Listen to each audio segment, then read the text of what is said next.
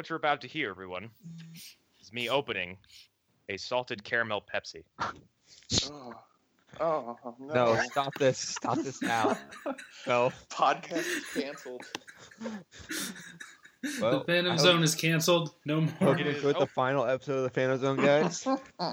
Wow, it smelled fucking funky, I gotta tell you that much. Why would you do this? Yeah, here we go. No. Oh God, as it reached your lips, all of a sudden the group was destroyed. What's going on? You know, it's terrible, but there's a fucking shitty-ass aftertaste going on there. It sounds like a great combination. Oh my god, get this away from me.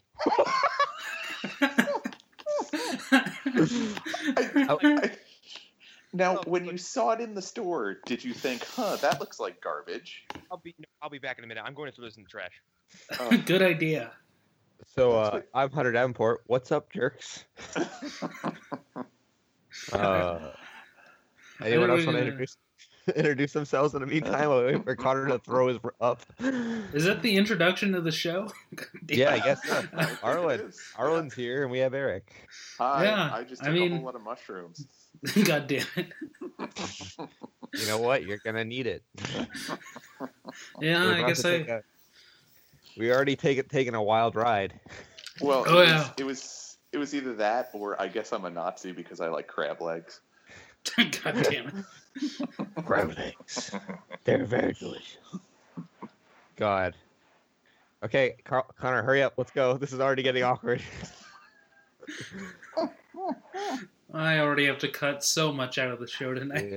Yeah. Connor chose the worst possible opening he could do. That chapter of my life is over with. I already introduced them, so. So yeah, we watched the CW crossover event. Yo, this fucking shit was the. It was awesome. It was so It good. was so good. This is why we watch these shows. This is the best Justice League show we'll ever get. I mean, Yeah, you know what? They didn't need Batman, Superman, or Wonder Woman. Nope. No. they made They Wow. have their own. They made Citizen Steel look like a fucking complete tank badass. Yep. Yeah. Yep. You know what else catches they did? Supergirl. It's so good. Yeah, he got a Hulk moment. Everything hit perfectly. Mhm. Like, I feel like there wasn't a wasted moment with all of these episodes. No. And There's- we'll get to it in a little bit. There's a down period that doesn't Mhm. last too long. Yeah. No. But with how long and how many cylinders it was firing on, it was perfectly acceptable.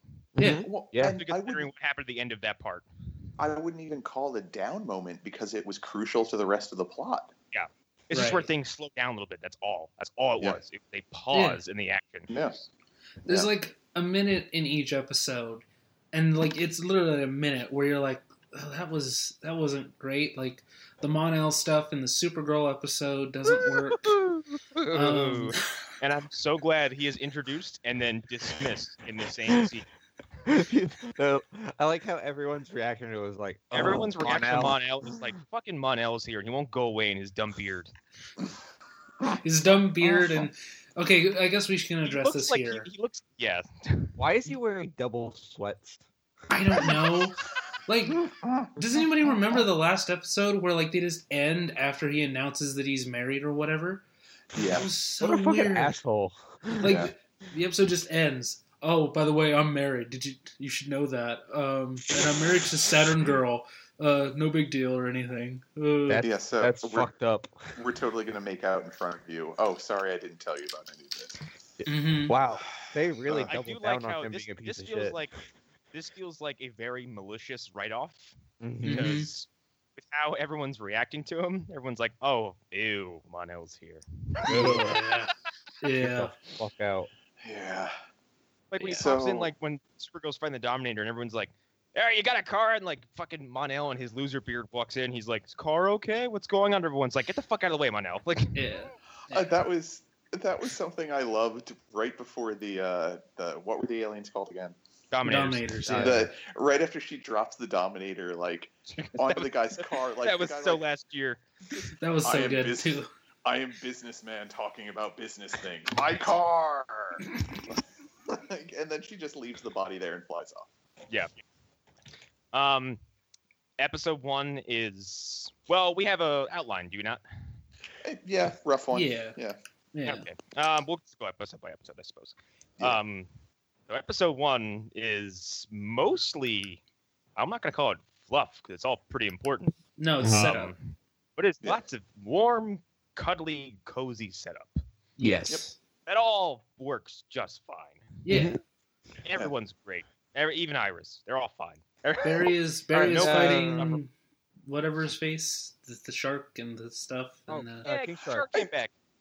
Yeah. Well, and that was something that kind of bothered me too, is because, he's trying to fight the shark guy, and Iris is bothering him about wedding plans while doing so. Like, okay. Really?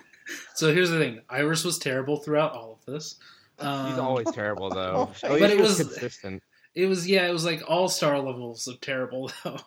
So that was annoying. But yeah. I do. While we're talking about King Shark, I do kind of want to talk about the CGI, and since we just came off of Justice League, it's it looks bad, but at least it's not in a feature-length movie. Right, and it's consistent. It looks bad also, because it's on TV, but also at the same time, it looks better than it has the past few years. Also, they're doing a lot of daytime sequences with their CGI, which is way different than what they used to do. Yeah, and but there's other points in this crossover where the CG is just amazing. Yes. So, Yeah. So we had Barry fighting King Shark, and then we go to Oliver fighting ninjas with his nuclear arrows. I was the ninjas were made of balsa wood was my complaint. They kind of were. Dude, flying everywhere. He kept hitting people with what looked like regular arrows, and these dudes were and then flying 30 feet back. I love that they were just ninjas. They were just ninjas, nondescript ninjas. Felicity's like, I know you're fighting ninjas. No ninjas from where? Just ninjas. And even Oliver's like, hang on, I'm fighting ninjas. It's so good. Well, even before all this happened, Connor, I imagine you were pretty happy that you got to see Guardian get stabbed. Oh my god. And killed. This episode opens up with Earth X, Oliver Queen. Yeah. Well, yeah, Earth X, Oliver Queen showing up to what's I guess is like a rebel base. Yeah. And then Captain America, Guardian, shows up, and they have a cool little exchange, and then he's promptly jobbed out. Right. Yeah. Which I sat there, I'm like, what good is your fucking armor if you're killed by one arrow to the chest? He even says in that season of Supergirl that lead armor. So. Whoa. Jeez. That seems. Unless Oliver has arrows that are made of like I don't know, adamantium, more lead than diamond. Well, I mean, so here's the thing. This is comic book logic, but my assumption is that it's battle damage, and he's never been able to repair it or anything. All right, that's true. Yeah, that's what I'm able to accept at least. Or maybe that one was a different suit of armor, right? Too. And here's the thing. I would have thought the Guardian thing was cool if Guardian hadn't been the most annoying part of last season. Yeah. If this was his only appearance, I would have thought it was pretty cool. Well, even if he had just been a one-off. However, having no context for who, because I didn't know who the fuck Guardian was in the comic before Supergirl, and then now that I do, I'm very upset about it. Right. But if he showed up here, I'd be like, who is this fucking knockoff Captain America dude doing here? Yeah. I can see if he had been a 2-episode thing. And then someone was like, oh, that's Jimmy Olsen. They'd be like, they killed him again? God damn it. Why? Well, in this situation, though, it kind of works. So second time in 2 years that Jimmy Olsen has been killed in the beginning of a DC film. True. Yeah, but at least you knew who he was this time. Yeah. Right, and you actually had an emotional investment in him before he was he wasn't exactly. He was a CIA agent the whole time, guys. Yeah, it wasn't just an edgelord excuse to kill off a popular character. Wasn't he played by Scott Eastwood, too? I think so, No, but he might as well have been. So that's how that's episode 1 opens on Earth X, and it's all dimly lit and fucking Wolfenstein-y looking. Looks awesome. Everybody's suits look cool. Dark Archer looks awesome. The fucking red and black is cool as shit. I do love that in a world that's been taken over by Nazis, and they probably have pretty advanced technology. He's like, nah, I'm good. Bow and arrow. I do want to say about the costumes. They're all like really strong. Even like Prometheus, who's very like bare bones, looks awesome. Yes. Yep. Yeah. No, that was something that was super striking. Yeah. So that happens. Then we get to Barry. We get to Oliver. We got to Kara, and we have the aforementioned Mon-El shit, which is like, as I said, introduced and immediately dismissed, and then Kara and Alex spend 3 minutes taking huge dumps on Mon-El as they should. Yeah, fuck that guy. Very amusing. You go, girl. Well, I was kind of surprised when they were all getting their nails did and their hair done up and whatnot that nobody said #wedding. I was totally waiting for that to happen.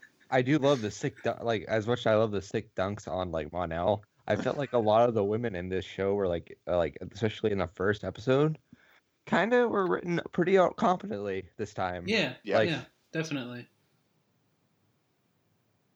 Mm-hmm. Like they weren't just like fodder for relationship drama. Yeah. Well, the plot involved a wedding. Yeah. So, yeah. Girl time. Excuse me. That was a Butterfinger, and I couldn't just finish it right away. Well, you had to wash the taste of that caramel Pepsi down. I did. I really had to. My roommate took it. He's like, it's not bad. I was like, your roommate is a monster. Your roommate is one of the lizard people. God damn it.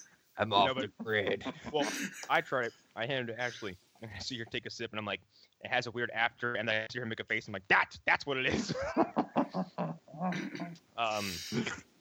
Yeah, so everybody's getting their hair did, and Barry and Iris all get ready. They have a little they have the rehearsal dinner, and then Felicity makes it awkward for everybody. Yeah. That entire coffee shop scene for the rehearsal dinner, I thought was really well put together. Like it was able to focus on each like character from each show interacting with somebody from a different show and give everybody enough time to actually be interested. Nobody feels out of place. Yeah. No. Even the Alex and Sarah stuff. Oh my god! My favorite pairing of all time. So earned and so sincere and so good. I liked it. Yeah, I thought it was great. Like it was cool. Yeah. No, because as soon as I saw Alex like walk up to the bar, like and start drinking, and then Sarah walked up, I was like, oh, yes. Yeah. And I thought it was gonna be like a kind of just like a eye wink, and then it kept going. Like there's a 30-second shot of them just making out vigorously. They wake up in bed next day. Well, that and they have Alex the tolerance of longshoremen. Like they finished a bottle of scotch in one sitting. Yeah. I did like Alex showing up, and there's already a gif of this. She shows up with big bug glass sunglasses on. She's like, "Why is it so bright here? Where are the clouds on this earth?"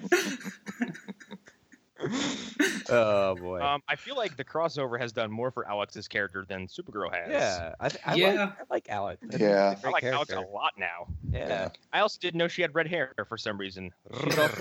She's also Black Widow. It's pretty much. Yeah. They kind of retconned her to be like ultimate level badass. And you know what? I like it. I like it a lot. Yeah. Oh, I like it a lot too because now she's no longer just like, "Hi, I'm Supergirl's sister." She's like, "No, I'm a fucking kick-ass secret agent who can stand who can stand side by side with an elite resurrected assassin and not miss a beat." Mm-hmm. Oh yeah.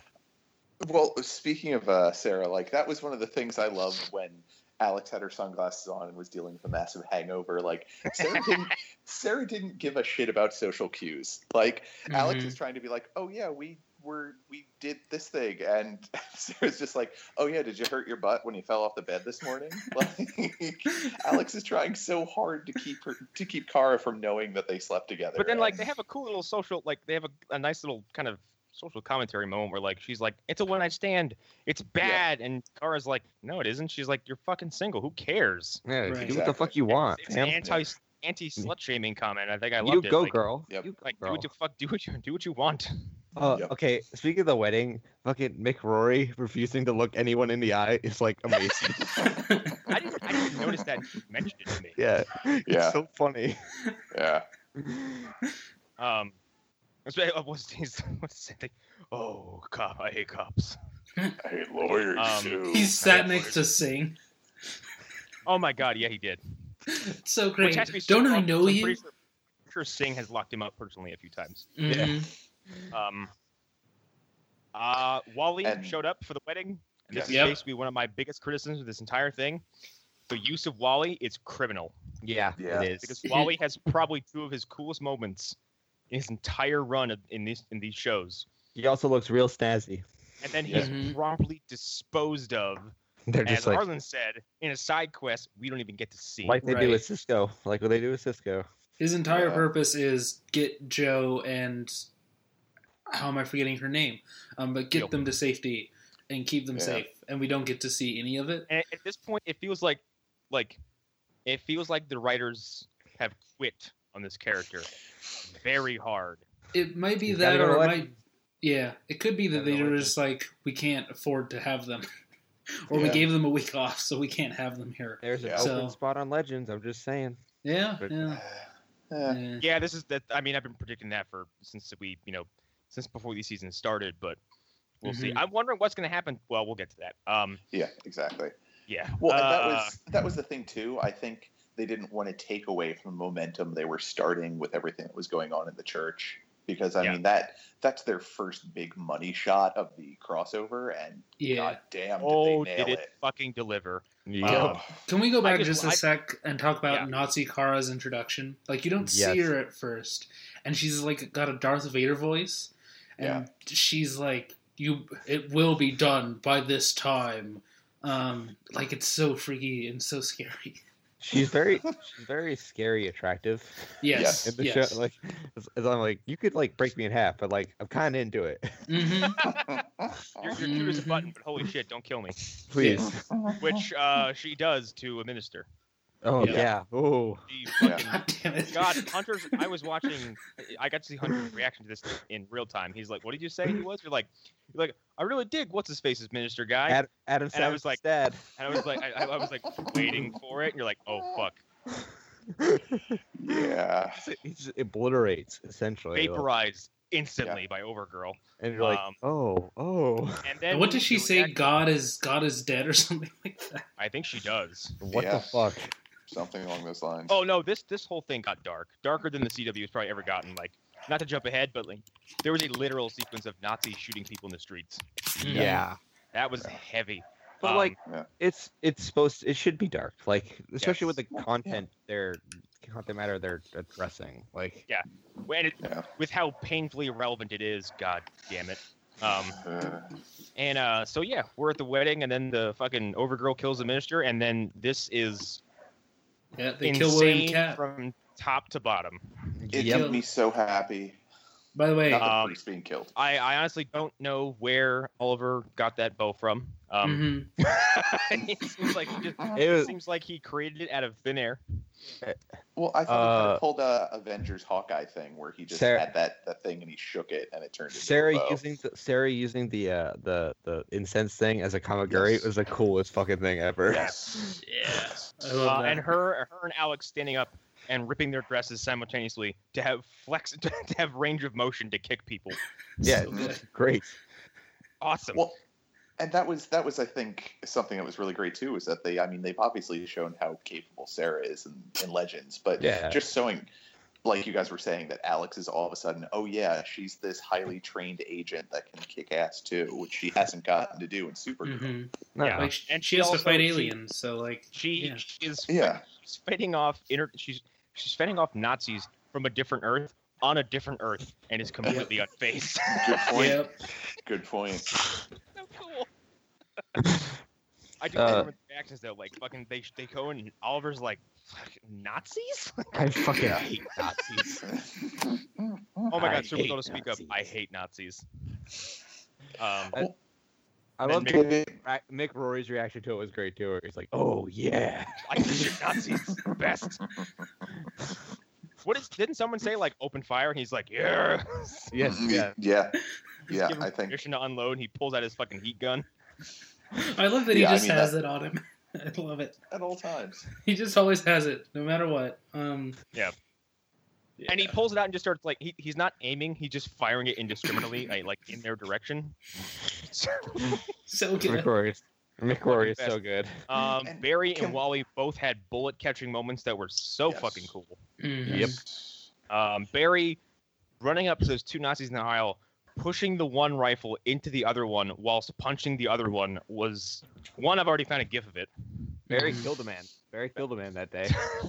That's another thing I love. They just kill people. They don't make any buts about it. Like, nope, Alex is just shooting dudes right in the head, like John Wick style.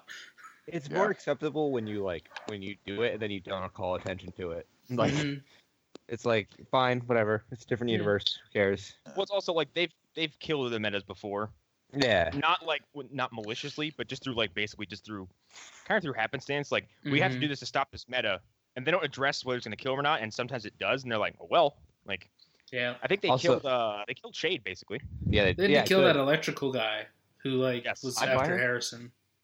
No, the guy who was like, I must kill Harrison Wells, like in the first season or whatever. Yeah. Well, and can we give a moment to how goddamn awesome that was when Ollie yells at Cisco. I need a breach. Yes. Yes. So good. Fucking Marvel vs. Capcom shit right there. Like, I wanted to throw my hat in the air when I saw that happening. That made me so happy. Like, I just want to see... I've never seen them have that kind of interaction, and always like, I know what you can do, and you know what I can do. Let's do this. Yeah. Like, so good. Give me, like, a 3-episode, like, series where it's just the two of them on adventures. Like, just... I don't need a lot. Just the two of them together. Hashtag Arrow and the Outsiders. Yes. Well, and like I said, the key word here is earned. Everything has been earned. Like, nobody here dropped in from nowhere. Everybody here has been around. They've been established. Everyone has history, and that's why I think this works so well. Is because no one, like I said, when everybody belonged. Even newcomer Dinah, because Dinah is from Central City, and the fact that her and Barry didn't interact is probably a crime. Mm-hmm. Yeah, good point. Before they showed up, I forgot they were even in the crossover. Honestly, no, that was actually handy because when each subsequent surplus members of the team showed up, like it added to the effect. Yeah, because they each got their moment, like essentially. Yes. Like, even Diggle gets his moment at the end of the crossover. Yeah. Well, and going back to what you said about like this was earned, coming in with this being the first big crossover I've seen from CW shows, like it worked perfectly for someone who's pretty much ignorant of the prior ones and most of the seasons. It felt like this was the writing teams firing on all cylinders and doing it really well. This is let's put it this way. Last year was the first big crossover. Yeah. Oh, really? This is the sophomore attempt. Yeah. Oh, wow. Like this is only the second time, and like the first time they did it was almost perfect. And this time it's like, you guys didn't miss a fucking beat. Like, this is the first time that it's like, oh, we're trying to balance 4 shows, and give everybody their due. 5. Because last year they kind of joked us. Yeah. They said, oh, it's a 4-night crossover event. They kind of lied because Supergirl had her own mostly disposable episode, and at the end of it, Barry and Cisco jump through a breach and go, hey, we have a problem. Yeah. Oh, boo. So it's more or less a 3-episode event. You get like a little bit of sad Cisco.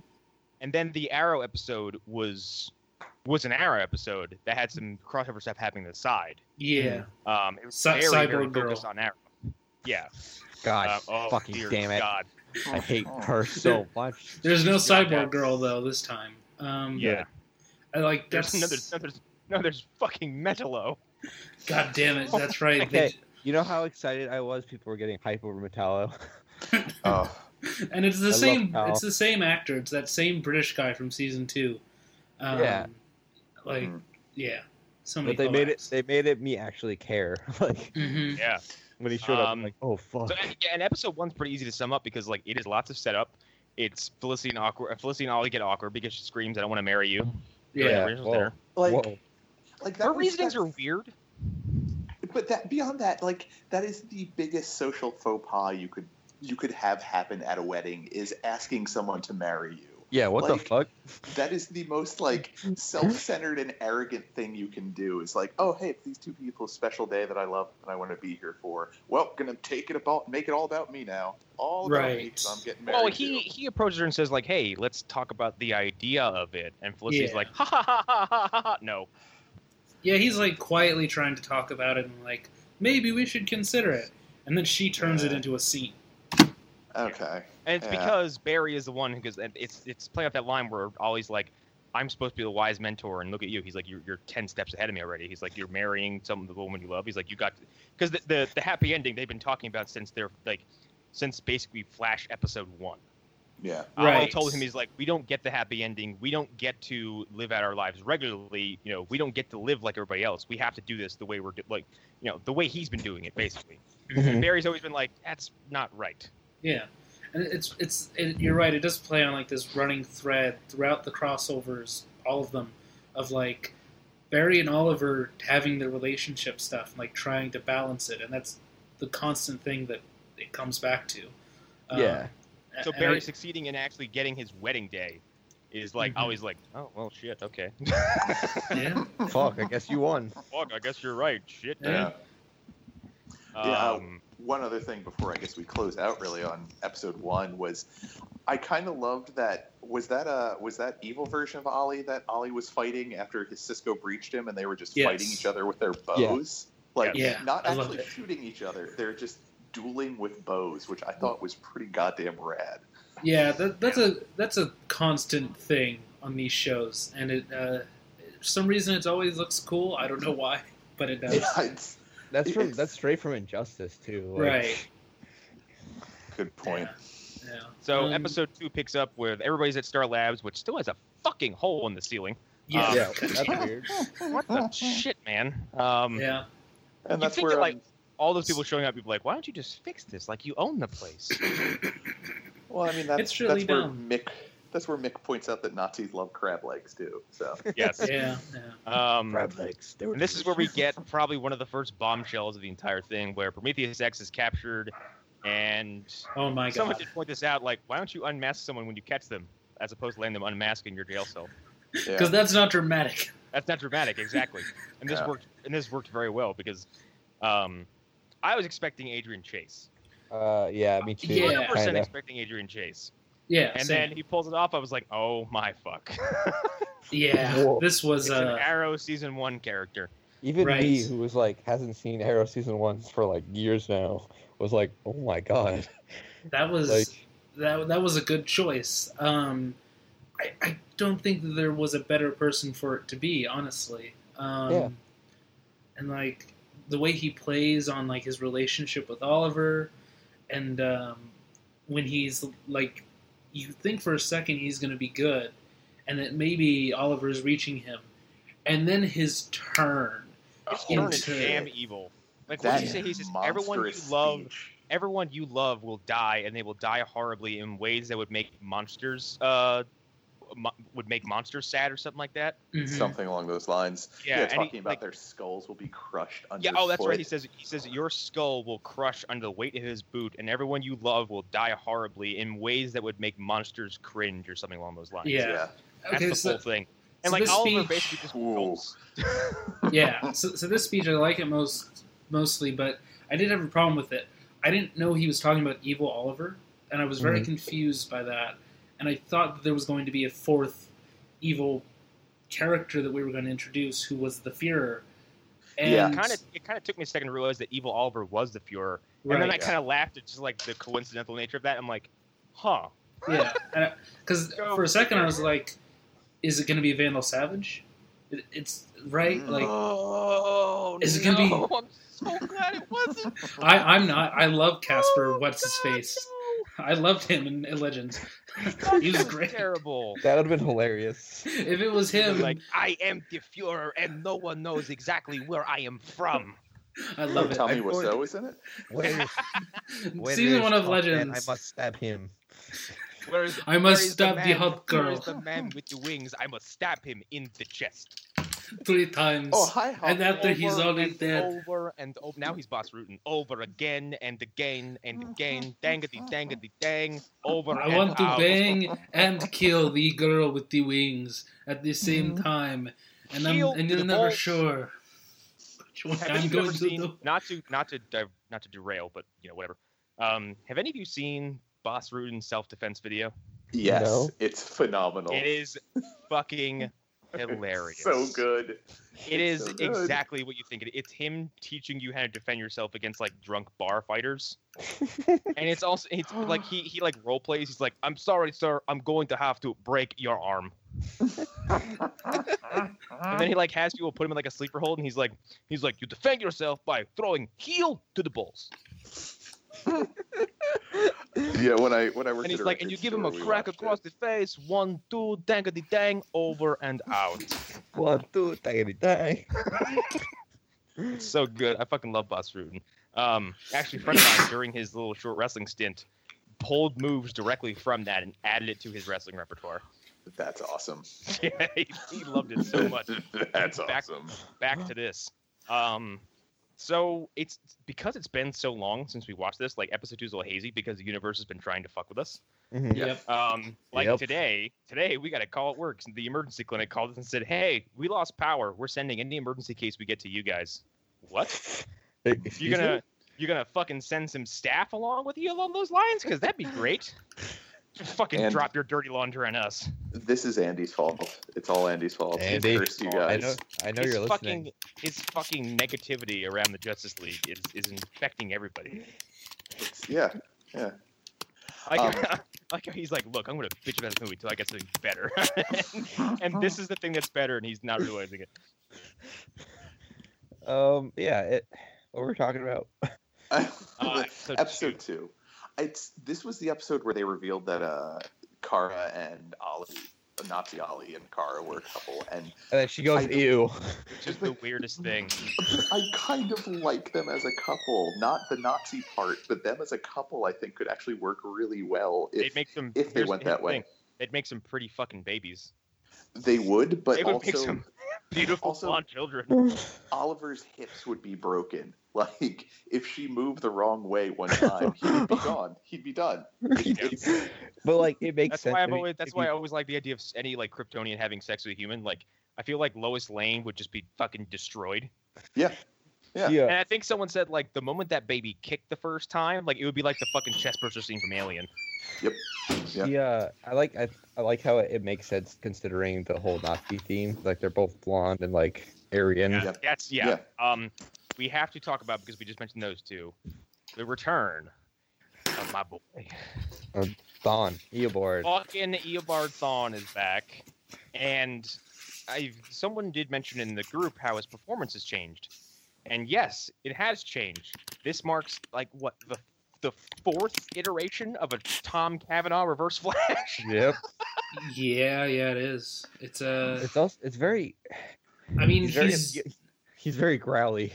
He's doing Lesher. Like he's doing a Lesher exactly impression. Yes, he's doing like, a Lesher. Yeah, which makes sense. I described it as it's a Harrison Wells. Like it's probably malicious why he stole another Harrison Wells' face. It's malicious, and he's not under any pretense of being a mentor or a father figure. So any sense of calm he had is completely absent. Yeah, right. There's a no Nazi. veil he's trying to. Yeah, he's fucking hanging out with Nazis. He doesn't care. Yeah. So and he's like I'm fucking evil and I love it. Yeah, and all of season 1, up until the moment where he says, "You had everything, and now I'm going to kill you." Up until that moment, he was putting on a performance. Yeah. And that was just an act to earn people's trust and to he also, have Barry's he also trust. says like because I stole this man's body, like sometimes memories of people I don't even know make me feel emotional. Mm-hmm. Like, cause he's Eric, as you didn't see Flash season 1, did you?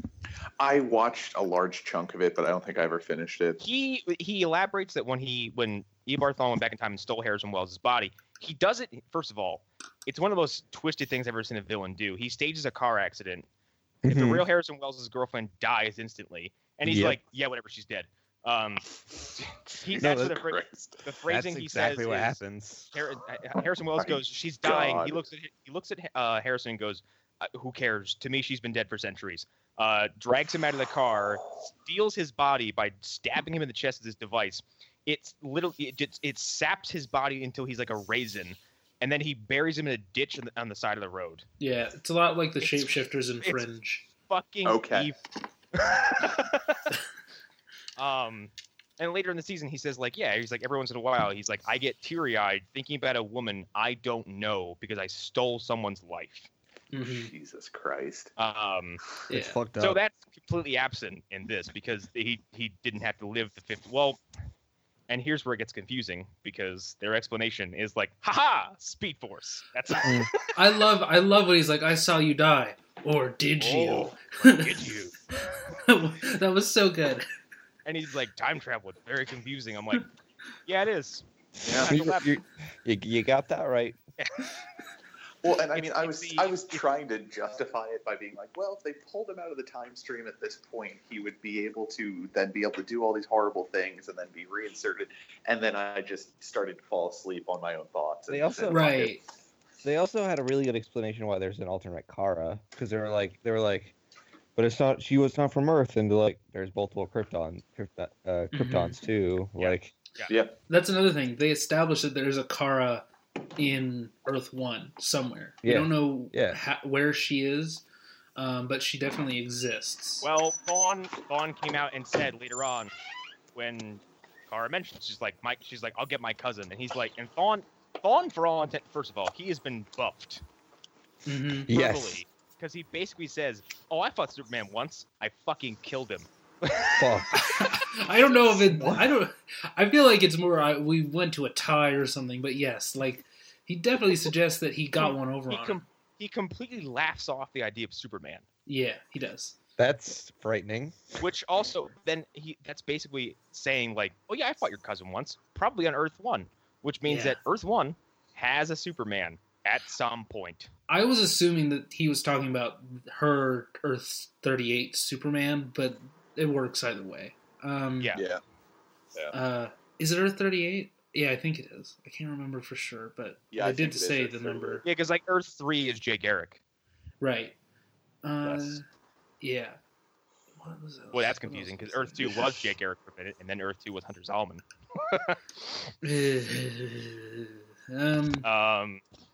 Hey, in retrospect, I miss Hunter Zolman. Quite a lot. Ever since Savitar, I'm like, wow, I really like Zoom a lot now.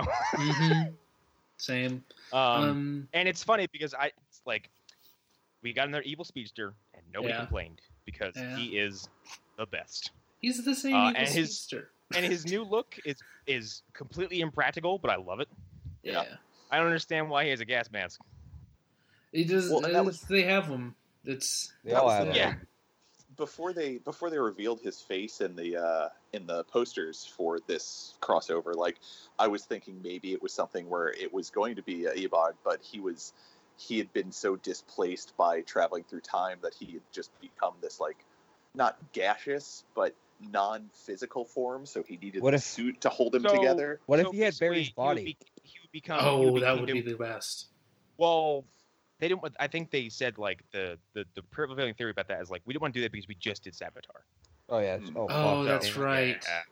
Yeah. But here's the thing: giving him another chance to do Evil Barry and do it right, I like the idea of that because they did Evil Ollie once before and it didn't work, and this time it worked very well. So yeah.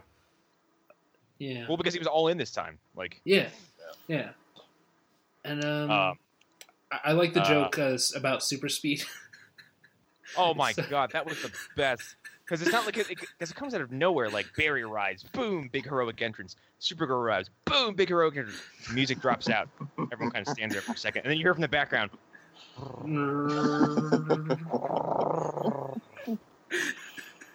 And the only thing that would have made it more comical, motorcycle.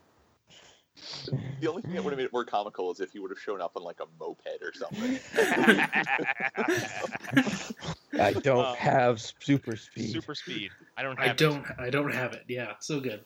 Although he certainly makes up for it because the action sequence following the stare down between the three evils and the three the big three versus the big three. The Trinities was pretty nutty because I'm like, because Oliver's like, get me over there. I was like, what the fuck are you gonna? Oh, okay. I'm like, I don't know what you're doing, but it seems to have worked. That was my one minor complaint with this episode was the the special effects on when Ollie was swinging from place to Were- place. Oh God. Or They comical. looked real bad. Looked real Yeah, bad. Like that was it real looked like he goofy. was ready. It looked like he was ready to T-pose while he was doing it. Like, God damn it! I got Spider-Man 3 vibes, which is not vibes I wanted to get. no. but, yeah. Going back to the first episode real quick, just the part where when Jax and Stein were talking, and he's like, "Wait, so I'd be like Spider-Man?" Like, I was just No, like, I "Wait a mean, minute." you couldn't stick to walls, but Well, just I could imagine Sony, like someone there was like, what? And he's just freaking. what's out it's like about the third big Marvel. Actually, that's the second Spider-Man joke this season, and the third big Marvel reference this season. Yeah, I don't understand what the Yeah. fuck they're doing. Because I think it's just cheeky little like, haha. 'Cause, Right. Like Yeah. someone was like, wait, you turn to Killer Frost and you get mad, you're like the Incredible Hulk. Yeah. Yeah. And then when Barry's accusing DeVoe, he's like, I don't know, my spider sense is tingling really hard in this one. Yeah. Yeah. I like the idea that like that's comic books they read. Yeah. Yeah. I think that's very interesting. Fuck that Well, I Black feel like Pirate the shit. Yes. The CW shows are in a safer place where I don't think they feel like they need to have the direct competition with Marvel stuff. Right. Yeah, because it's so Make little cheeky because things it's like so that. tonally different too. Because and Marvel like, you TV is a mess. can't compare but like comparing Daredevil to Arrow is like Arrow is soapy and that's fine, and Daredevil Yeah. isn't and that's fine. And I was Daredevil watching is that, I B think- movie as a TV show. Like it's Yeah, and I think Andrew posted that video that was like why the DC movies just aren't like kind of hitting on all cylinders like Marvel's are. And the one part of the video I disagree with is like, see, Marvel beats DC again even with TV shows. So like that's not true. That's No. not true at all. No. because they're they doing said, completely different things. Because his point was the CW shows are structured like soap operas with superhero stuff spread across. And he's like, in that sense, they're bad. He's like, but people love them. I'm like, that's not accurate. No. Yeah. Like, it doesn't make them bad. It makes them not like Marvel shows. That's all. And comic books are fucking soap dramas. So is Well- pro wrestling. The people who love Marvel shows have Stockholm syndrome. Like Well- they're refusing to give up on it, even though it's horrible. I mean, horrible. there are better alternatives. Just saying. Well, he was comparing that like the majority of the Netflix stuff to the CW stuff. That's not a fair comparison. It It's isn't at not, all. No. Because like Daredevil is horrifyingly violent. Yes. Yeah. And very, very bleak and grim and dark. And like these shows get dark, but they bring you back almost instantaneously. right. Well, They spend a lot of time being light and jokey. I would argue that the Netflix shows also have a much larger budget than most of the CW shows. That they do. Yeah. And here's a big problem with the Netflix shows. Usually by the halfway point, something goes horribly wrong, Yep. and the quality starts to dip a little bit, like Luke Cage disposing of their cool villain and bringing in Power Ranger Diamondback. But that wasn't a dip in quality. That was a plateau. that was that Never was got better for 6 episodes. Yeah. God damn it. And Iron Fist didn't have the plateau. Iron Fist from episode 1.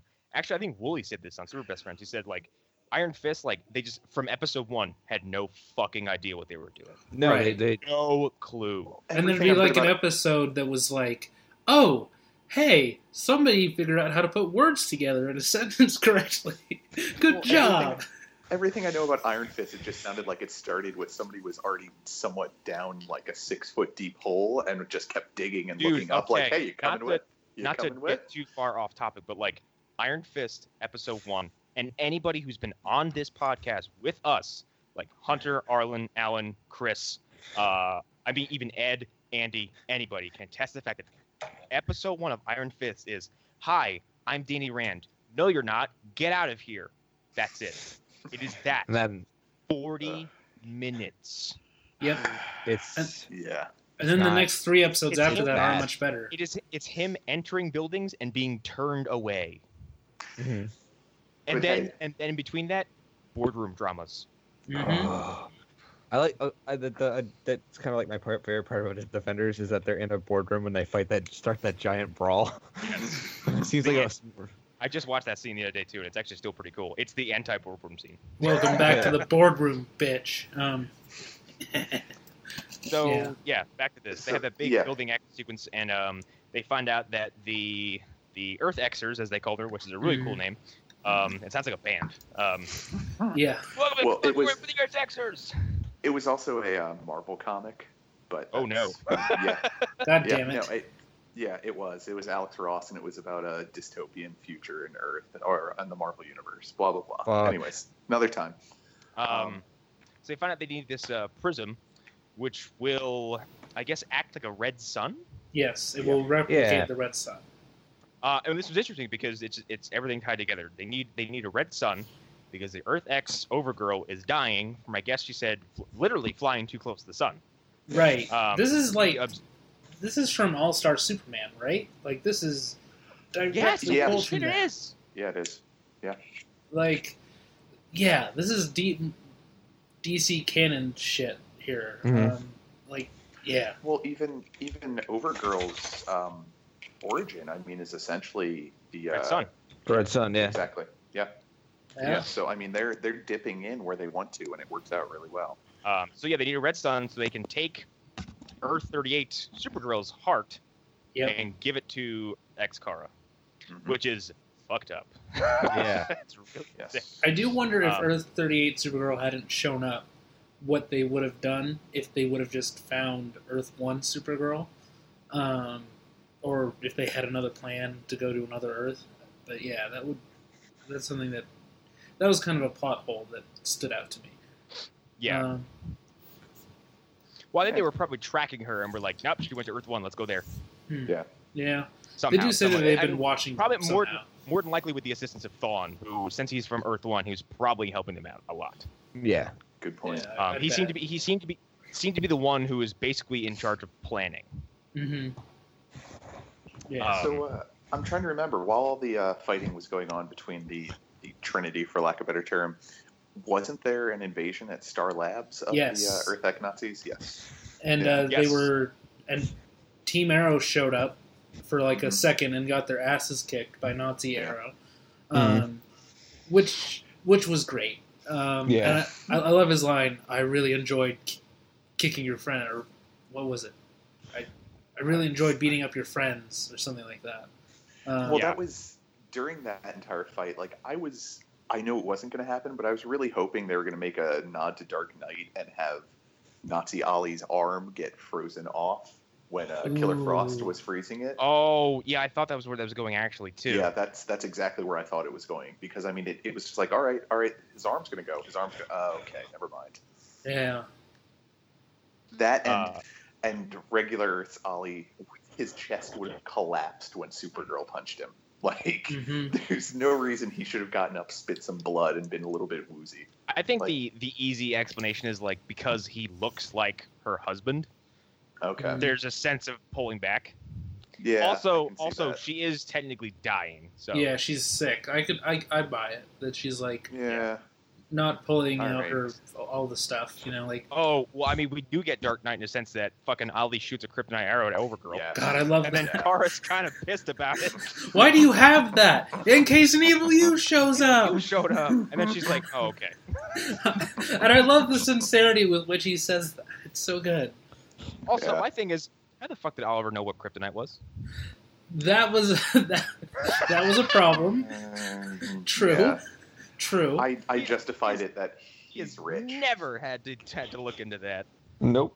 My guess. Rich. Like, Someone told him. Was that when he's like he finally like he fucking pays off the Bruce Wayne references? You know, Bruce. Yeah. My guess is he had skin cells from the last crossover. And he tested them for a year just in case, and he found kryptonite just on his own. Sure. Which I buy it. So yeah, that's the thing. That could I have mean, been. like, if like someone as powerful as Superman or Supergirl existed, you would definitely fucking make sure. Yeah, like that's why. That's my biggest. Like when people say like I don't know. When people bring up the idea of like someone trying to kill Superman, I'm like, you fucking better believe that this planet would get ready for that kind of shit. Yeah. Like to that degree, Batman's fucking right. Like, yeah. And like you don't know. Yeah, and Oliver being this universe's Batman, like him knowing there's a possibility, like he assumes that there is a Supergirl on his Earth already. He just hasn't met that person yet. So yeah. And Eric actually commented on this. I was just on a YouTube rabbit hole and came across the Watchmen Dr. Manhattan origin. Like, if that happened, and granted, Dr. Manhattan's like way too OP compared to Superman. Right. But like the line where Wally Weaver says, like, I didn't say the Superman's real. I said God is real and he's American. Like, you better be, and he's like, and if you're scared and if that strikes some religious fear into you, that only makes you sane. Mm-hmm. So like people having a reaction of like, we better have some kind of deterrent is very real and understandable. Yeah. Yep. But there's no deterrent for Dr. Manhattan. Yep. he is the deterrent. Yeah. So yeah, didn't the episode close out with the appearance of Metallo for the first time in this crossover at least? I believe it ends with him like blasting everybody, right?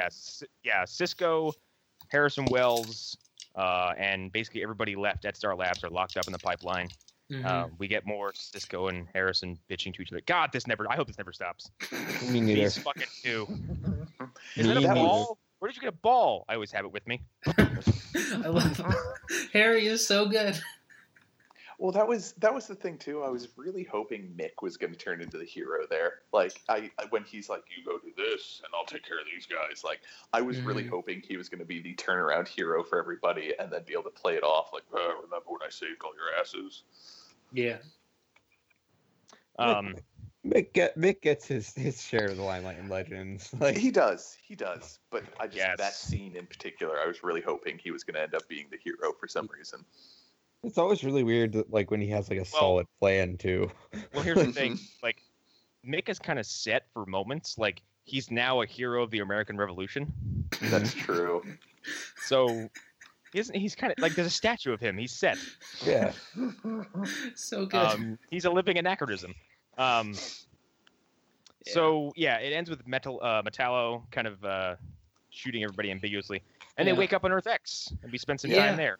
At the time, the best cliffhanger that they've ever done. They somehow followed it up.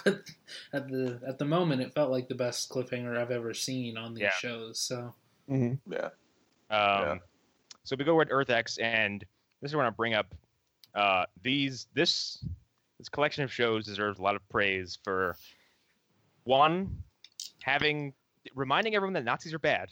Mm-hmm. Yep. 2, having several gay characters fighting Nazis. Yep. Mm-hmm. Yeah. That was so fucking heartwarming.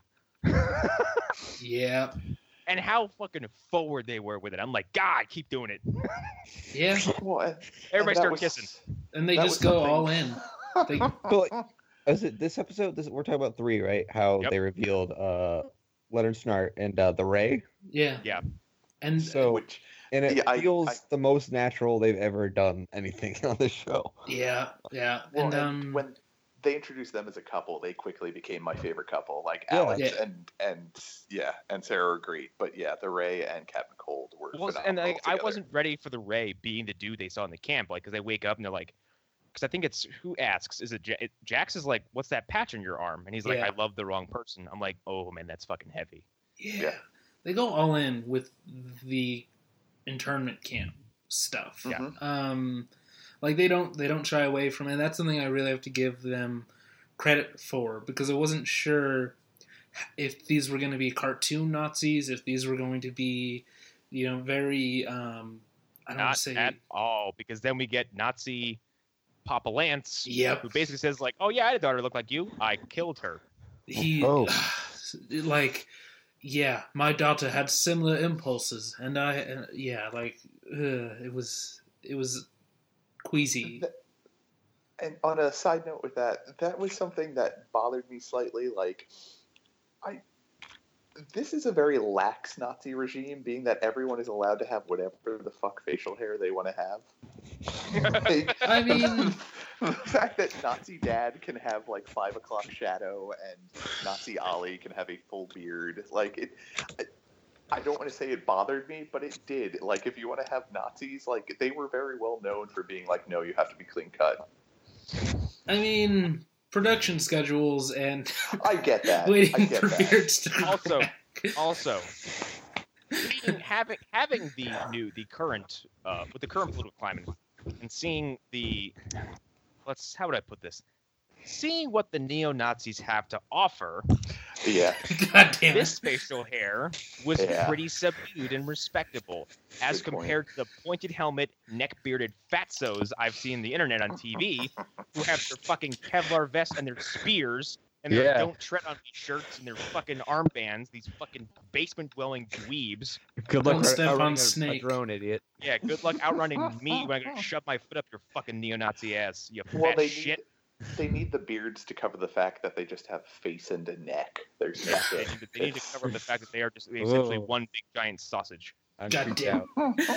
Freaked out a little bit. Hey, neo-Nazis are pieces of shit if you haven't gotten the message. Fuck them. I'm willing to say this right now. If you listen to our shows still and you are a neo-Nazi, fuck off. You. I will find you. I will find you. Hey, guess what? I don't care if you drop dead tomorrow. Fuck off. Yep. You're not good people. You're a plague on humanity, and I don't care for you. Anyway. Yeah. We don't need your unsubscribe. Actually, don't unsubscribe, but please slowly die. Minute by minute. Nazis are the fucking worst. Anyway. Click like and subscribe, but please die. Yeah. Hey, it's hard. Die immediately after you subscribe. For anybody who might be like, you're getting political. Look what the fuck we're watching. Right. Like, no, there's no way we couldn't. We could just address this outward at some point. Yeah. And now that we have, let's get back to the schlock. Let's get back to Leo Snart showing up and saving the day. So sick. God, I really wanted to be called Lenny. Before they even got to Lenny him, though, Snart, Citizen Cold. when the Nazis are marching them out to kill them, like, I don't know, maybe not have them walk in like a huge line like that. Maybe have them in single file and have your guards on either side. You're just inviting them to it's escape. It's this way. Yeah. Yeah. It's got to be this way. I did like Sarah and Oliver being like, okay, how are we going to get out of this? And I'm glad you mentioned that because in both crossovers, when they share a screen together, it's like they never missed a beat personally. And they know like nothing has happened. And they said last crossover, and Eric, you didn't see this yet, like Sarah and Ollie are kind of standing in the back, and they see this big crowd of all these characters come together, and they have a moment where Sarah's like, "Can you believe this started with us?" Mm-hmm. And they have a moment kind of like the audience, like, "I can't believe how big this has gotten." That's huge. awesome. Yeah. Like, so this crossover was huge now. Think about next year. Like, God. I can't even imagine next year. Yeah, I don't know how they top this, honestly. And we're only 2 and 10 minutes into this first 2 episodes that we're talking about. And the cavalry hasn't even arrived yet. No, they're going to, but they haven't arrived yet. I have a prediction about the next crossover, but we'll get to that later. It's Gorilla City. Yeah. Gorilla City. Gotta be Girl City. Everyone has a countdown till they have pulmonary embolisms. No, only Laurel. God damn it! I would love to see 52 Laurel drop dead of a pulmonary embolism. You gotta say that God much. Damn it! Crisis on Infinite Laurels. God. Oliver's like, which one do I save? Everyone's like, you can't save any of them. We have to Don't bother. Die. Don't bother. You gotta let him go, Ollie. It's for the betterment of this universe and every other universe. So yeah, we got Citizen Cold, who is in full comic book glory. I love it. He has the glasses.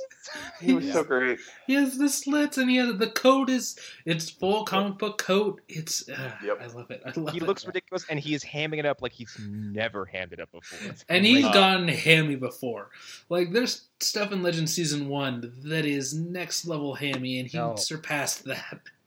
Well, and that's what I wanted to ask. Like, did he always have that affectation when he played the character in the first 2 seasons of Legends? Not to this level. Not to this not the effeminate part. Oh, this is the most grandiose Captain Cold performance he's done. Okay. Yeah. I wasn't sure if he always had like the 20s-esque accent to his character. He's always had. It's far more subdued and much slower. Yes. Okay. It's a little more meticulous and deliberate. Like this is like, ah.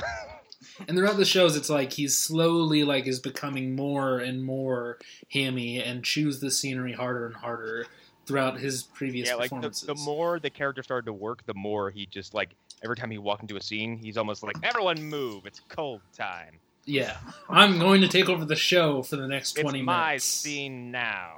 Awesome. Yeah. It is I. Leonard Snart, robber of ATMs. Robbers of ATM. I am immortal and I have been here for hundreds of years. In Legends Season 1, he says, because they're about to go free Mick Rory and somebody else from a Russian gulag or some shit like that, he says out loud, "This isn't my first prison break." God damn it. It's so good. We play it like Chicago. He said that's a line. Create a plan. Yep. Great plan. Follow through the plan. Abandon the plan. That's terrible advice. I always so good. I love God, Wentworth Miller is such a treasure. He really is. Well, that was the thing too. You could see just the talent that he's bringing to the table when he showed up. I mean, like I said before in multiple episodes, I'm completely ignorant of anything else prior to the seasons, but you can just tell he's on a different level than some of the actors who are on this show. Flash actually suffers from him and Mick being transferred to Legends tomorrow. Yeah. Or Mirror Master. Easily the most interesting villains he had who weren't features. I believe it. God, I love McRory so much. especially once, because over the course of the first 2 seasons, Snart and Barry's relationship starts very antagonistic and grows to the point where Snart figures out Barry's identity, uses it against him, and then Barry's like, "Yeah, I need a favor," and I think basically they come to an agreement Snart won't kill anybody, and won't reveal Barry's identity as long as he basically pays him back later on. Mm-hmm. Okay. And then from that point forward, they're not buddies, but they have a very strong understanding. Yeah. Okay. Yeah. And Snart becomes less diabolical as time goes on. Yeah. That sounds a little bit like the Jeff Johns run of the Flash then. Yeah. And ultimately, I mean, kind of spoilers. Ultimately, his arc is a redemption arc where he becomes a hero by the end. He becomes a kind of part, figured. essentially. Leonard Snart dies saving all of time in the universe. Yep. Okay. Yeah, it's very interesting, and which makes his sitting down with Rory at the end of this crossover very impactful because it plays off of Legends Season 2 where he kept seeing Snart in his head as hallucination, and Snart was like, "Look how fucking pathetic you are, weak you are." He's like, "Hanging out with these bozos." He's like, "You used to be a hardened criminal," and he's like, "Get out of my head." So then we got Captain Cold, Citizen Cold, and then we got Ray, who looked way better in motion than he did in that one still shot we saw. Yes. Yeah. Yes, he did. I like his costume. I think his costume's cool. His costume is very Rocketeer. Yes. His costume is also ridiculously comic accurate, which I was surprised they went for. Is it weird to me or anybody else that it's so close to Nova's costume though? Yeah, I can see that. Very similar. If I squinted, I would think it was Nova. So that the Ray threw me came off first, didn't he? The Ray came first. I don't know. I don't think so. I think because he was not a timely character. What is that? Let's find out. He was he was from the same company that had the Human Bomb and Vixen and all that or something like that. If I remember correctly. Well, then, yeah. Is he Charleston? Charleston, yes, that's what I'm thinking. Okay. Yeah, I do love that he's like, "Hi, I'm Ray Terrell." He's like, "I'm the Ray." Someone's like, "Your superhero name is your first name with the in front of it." His first appearance was Happy Comics. Mm-hmm. So okay. That sounds. I don't even know what that is. That does sound like a old school comic book. Yeah. Quality Comics.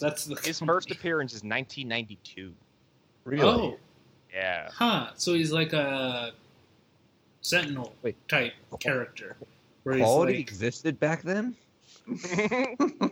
I thought quality was like an old school like Charleston comic thing that DC acquired. Yeah. Well, no, Charleston, I think, was where all the Watchmen characters came Yeah, from. the Question came from Charleston, if I remember correctly. Oh, okay. So yeah, we got the Ray, and then we meet Earth X Finn, who is so almost laughably opposite of his Earth 38 counterpart. Yes, Wynn is like John Connor in this universe. He's almost insufferably gruff. Yeah. He's like, we're blowing up that transporter. I'm like, you're fucking Finn. God damn it. Yeah. And this is where we said everything kind of takes a little bit of a dip, not in quality but in pacing, because they're gearing up for some heavy shit. Yeah. So more or less, like the Earth Oneers are stranded at Earth X and looking for a way to get out. They know there's a transporter. Earth X Finn wants to blow it up because it's their one chance to win the war, and his method of blowing it up is to send weaponized red tornado. Yeah, what? Which I'm okay with because compared to Supergirl Red Tornado, this was perfect. Well, it's because he was Red all Tornado CG. looked amazing. Yeah, and I guess it's the same effect from season 1 because he looked very different when he was CG in season 1 of Supergirl. Here's my problem with Red Tornado at every appearance he's ever had. What is his wind gonna do to anyone? Like, it's Hunter, Super Wind, Hunter. You clearly have not sat down and watched Young Justice Abridged because you'd know what his purpose was, and that's to fucking sass people. Okay. you fucking potato. Is he like important or something? Yes. Why? Because magic, you fucking potato. God damn it. Yeah. But yeah, like I liked Oliver as undercover boss. That was really good. I do like how Nazi Papa Lance was like, I know who this guy is. Yeah, and the Felicity. Their test is so that was something. Yeah. It took me a second because like when they did the same thing in the Legends episode where they have the Doom world where Felicity's like a vigilante. Mm-hmm. Yeah. It takes me a second when you not have her blonde hair. Yeah. I'm like, who the fuck is that? Who is? I'm squinting my eyes to the screen. I'm like, who's that? She looks so different. Yeah. I did like Thawne holding her and like about to do his vibrating heart thing. And he's like his heart exploding hand o' death. Yes, he's like poor Felicity. There is no Felicity Smoke in this age of heroes. Yeah. That was a good moment. Yes. We unfortunately haven't talked in length about how like fucking deliciously evil Tom Cavanaugh is. Yep. Oh, yeah. He is all he goes. Someone talked about his performance. He goes full on mad scientist. Yes. Mm-hmm. Complete. He's like the Nazi mad scientist. Like, you know, he's like Gable. He is fucking Mengele. Like Mengele, yeah. With superpowers. Scary as shit. Yeah. He just chewed up all the scenery he was in. Yeah, he's amazing. Like, I love it. Like so Tom much. Cavanaugh has been, just throughout his run in Flash, I think has earned the right to be one of the best character actors I've ever seen. Mm-hmm. Because the amount of different interpretations of one character at this point is staggering. Yeah. And he has played the Reverse Flash as Harrison Wells technically 3 different times. Mm-hmm. We had season 1, and then we had Earth 2 Harry Wells masquerading as Earth 1 Harrison Wells as he was the playing Reverse 2 Flash. characters at the same time, essentially. And now this, like, along with the Council of Wells, along with the pre-Thawne Harrison Wells, along with the HR character, like it's his credentials from this pocket of shows is staggering. Yeah. And to think that he's fucking JD's brother from Scrubs. Yep, he's that dude in the tub. Hey, little brother. Dan's not here. It's Captain Bubblebeard. God, I love Scrubs so much. You want a beer? Nope, that's backwash. Nope, that's backwash. That's backwash too. God. Same guy. That one done. Same guy. Same guy. What do you do, Dan? A 10 bar. Yeah. So this is where we got they're about to do surgery on Kara. Yeah. and then Ray shows up. Oh my god. Yeah. Was not ready for this, and it was such a fucking joy because, like, I thought someone was fucking the telepathic. I'm like, there's no telepaths. What's happening? And Ray fucking pops out. Okay, here's the thing. I laughed really hard because Kara's down the table, and she says, Mike, I'm going to get my cousin. And Thawne's like, blah, blah, blah, beat your cousin. God damn it.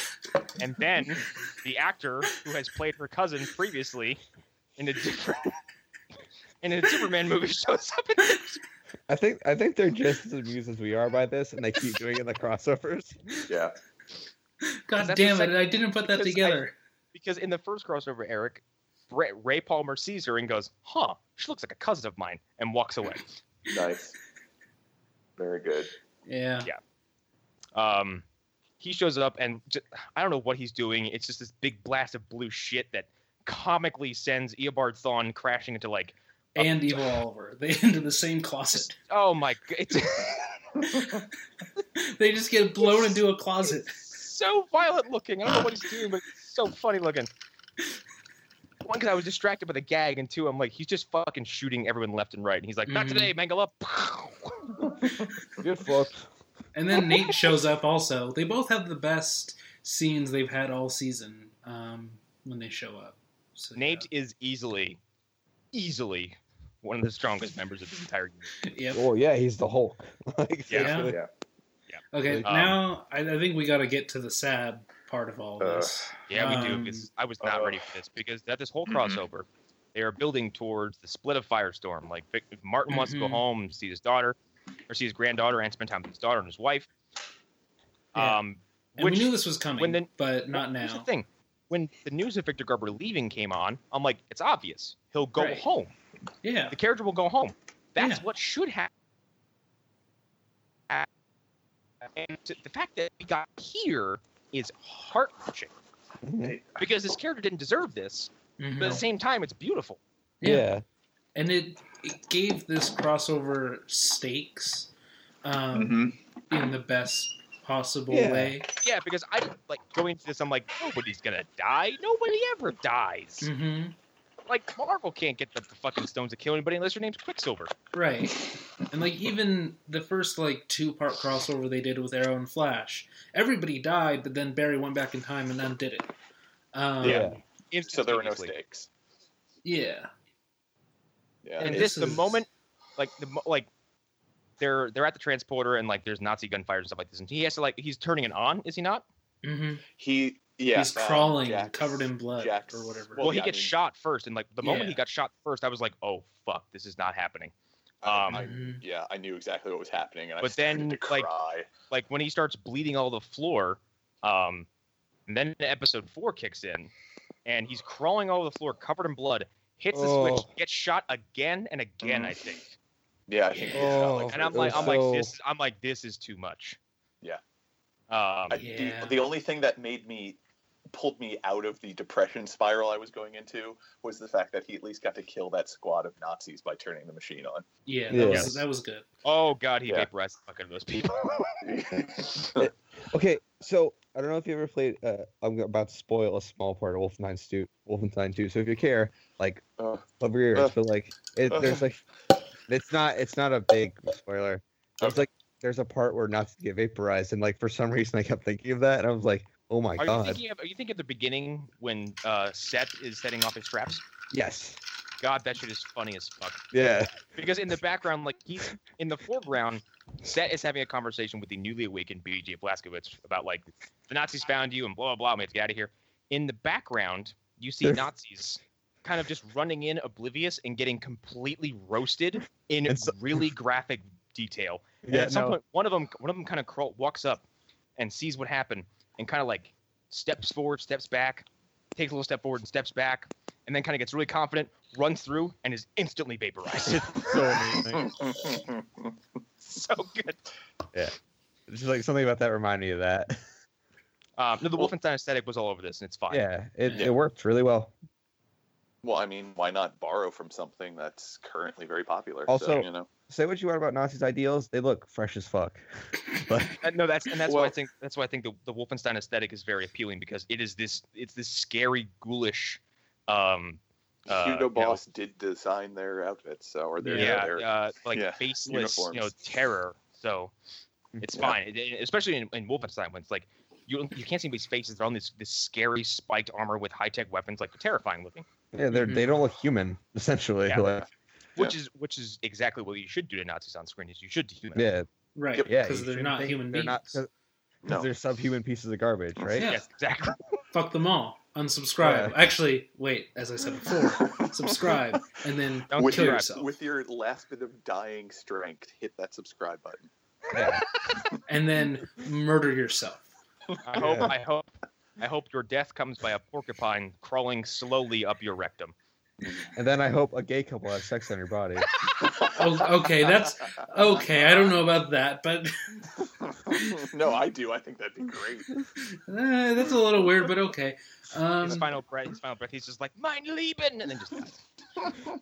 But back to the serious matter of Stein. I mean, Eric, I want to know. It wasn't like shot.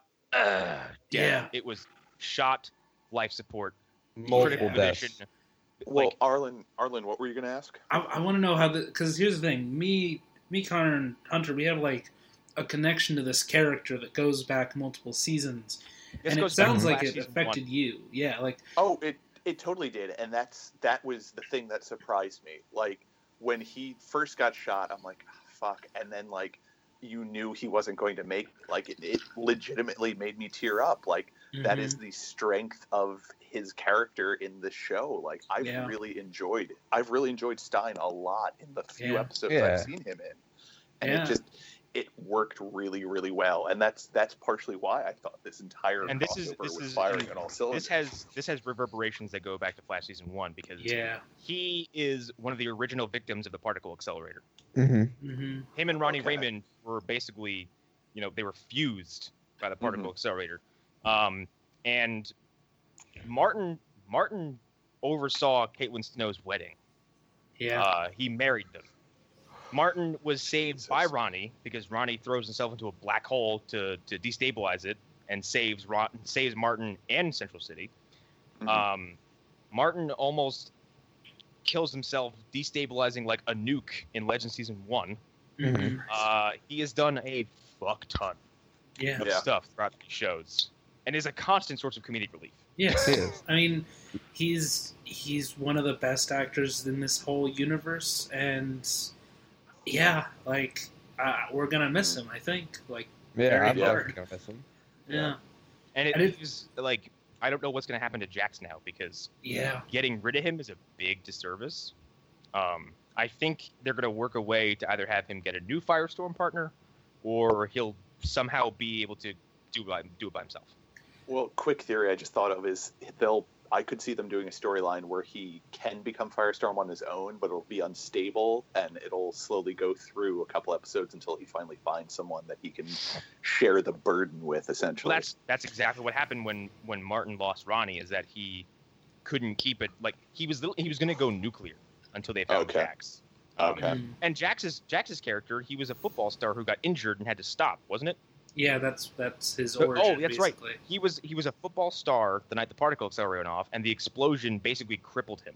Yeah. So it sounds like he could have been Cyborg if they would have gone a different way with him. Basically, yeah. Yeah. So now, like the first actual casualty of like the CW universe happens. So now, like at this point, I'm like, oh my god, fucking kill these people, kill them all. Yep. Yep. And this is basically the Agent Coulson moment of the Avengers, but somehow far worse. Yeah, it's more emotional, because we spent so much time with this character. Coulson was only in cameos and small jokes and stuff, but Martin was a character. And that's not. Jack says to him, he's like, "Dude, you were my dad." Yeah. That moment is so. And like we said, we expected Martin's character had a happy ending, all planned out for him. Literally right there, he's like, "We'll do this, and then I'll go home, and I'll be with my family." Nope, taken away. Yeah. And then, go ahead. Jax having to go home and tell them was like the fucking worst.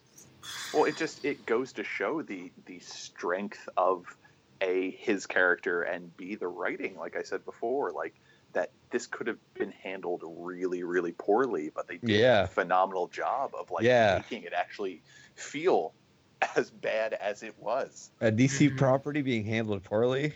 Really? We've never heard of that. That would never happen. Guys, there's no such thing as a good DC movie. They don't exist. No. Yeah, Remember? they've all been They've bad. all been bad. Every They've one all of them. been Wes Craven Swamp Thing level. That's all been. There's no good Batman movies ever. Yeah. Not once. Not one of them. Nope. They've No. all been just Green Lantern sequels. All of No them. no good Superman movies. No, none of them. None. Christopher Reeves never existed. Yeah. Yeah. There was never a Superman movie that is mostly maligned by some like hardcore comic people, but very well received by critics and most film tours. Yeah. There wasn't a 3-hour animated film that's a perfect adaptation of The Dark Knight. I mean that doesn't exist. No. No.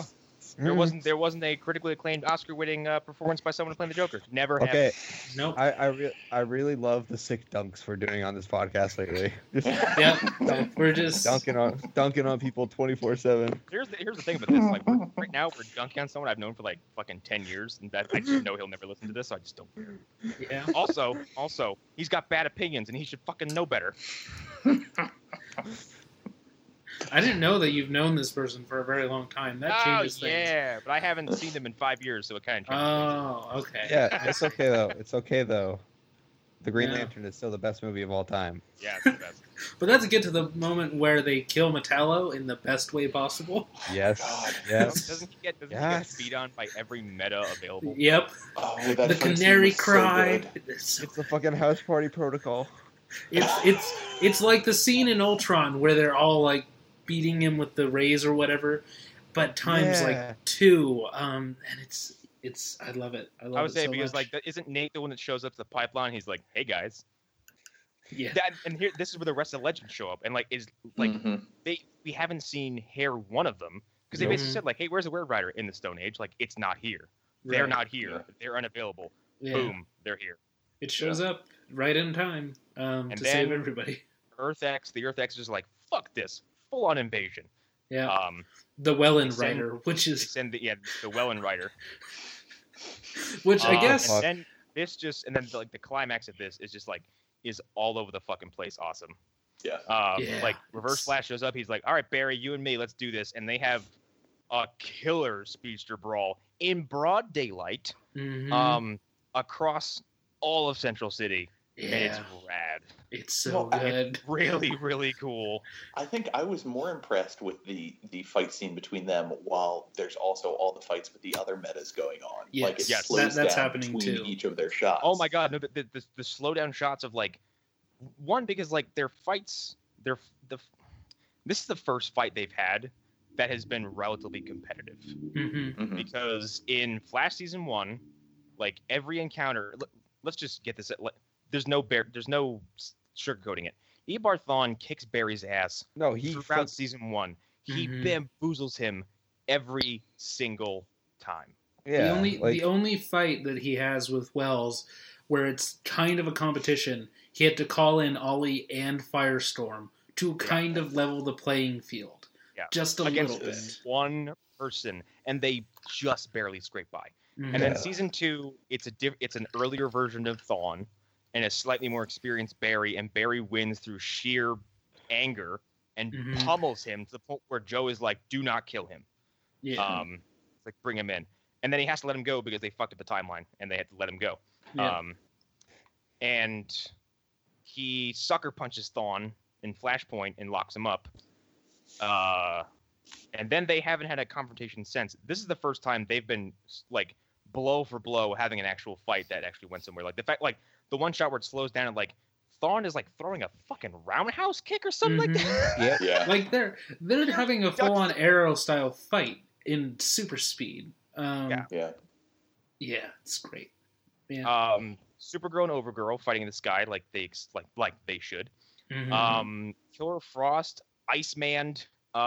Yes. Who did she take up there with her? She Is it- took up is it, Vixen and what's her Zari. face? Isis. Yeah. Yeah. Well, before we even get into that, though, I have to point out the T-sphere with the atom on it. Yes. Like when he threw that made me so happy. That made me so happy. Good. So good.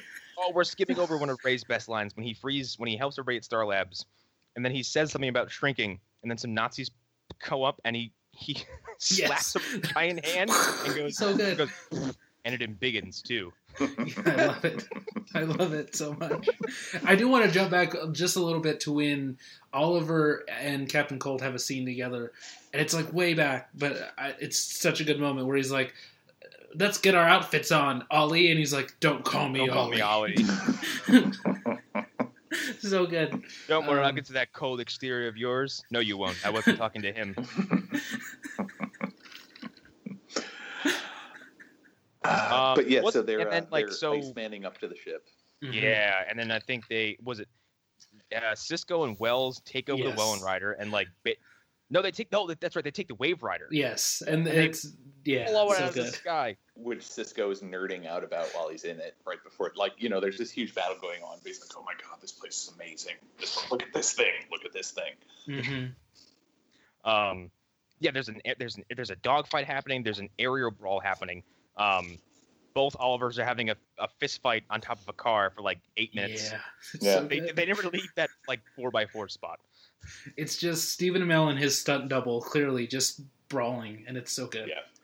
Yeah. Which, and like, I feel like there might be some people who are like, "Oh, it's dumb to put masks on them." No, not really, because it enables cool action sequences to happen without having to pay for a CGI face swap. Mm-hmm. Yeah, you can just have Melissa Benoist and her stunt double fighting for ever, and I love her line. Probably why these fight scenes look so good, because it's two people who are working together habitually. Mm-hmm. Yeah, but I love when she's like, "Care to step outside, General?" Yes, that was a good one. Well, I'd be curious to know if it was the stunt coordinator and fight coordinator from Arrow who did all of the fights in this. I get the feeling it was, because it's why wouldn't you get that guy? Because he's awesome. It's so good. Yeah. Well, I mean, the Deathstroke kill hallway sequence is all you need to talk about. Right. Holy shit. Yeah. The corridor of death. Mm-hmm. I'm going to stab you, and then I'm going to get you off my sword with this machine gun. God. So yeah, they've got the two Wave Riders fighting, and they're trying to get the shield down. That was another thing that bothered me a little bit. Was like, all right, so this highly advanced piece of Nazi technology, yeah, sure, it's a big red button, just a big red button that turns off the force field. Yeah, that makes sense. Yeah. Well, I mean, if you go by the Star Wars logic, like, it doesn't matter. It's bigger. We'll blow it up. Yeah, good point. Why are there vents in the Death Star? Yeah, exactly. Because a man loved his daughter. That's why. Because Hannibal Lecter spent 20 years building in weaknesses. I love the fact that everyone's like, "Oh, it's just a plot hole. It didn't need to be explained." I'm like, yeah, but think about it. It's a plot hole that's now been explained by some dude who's like, "Fuck the Empire.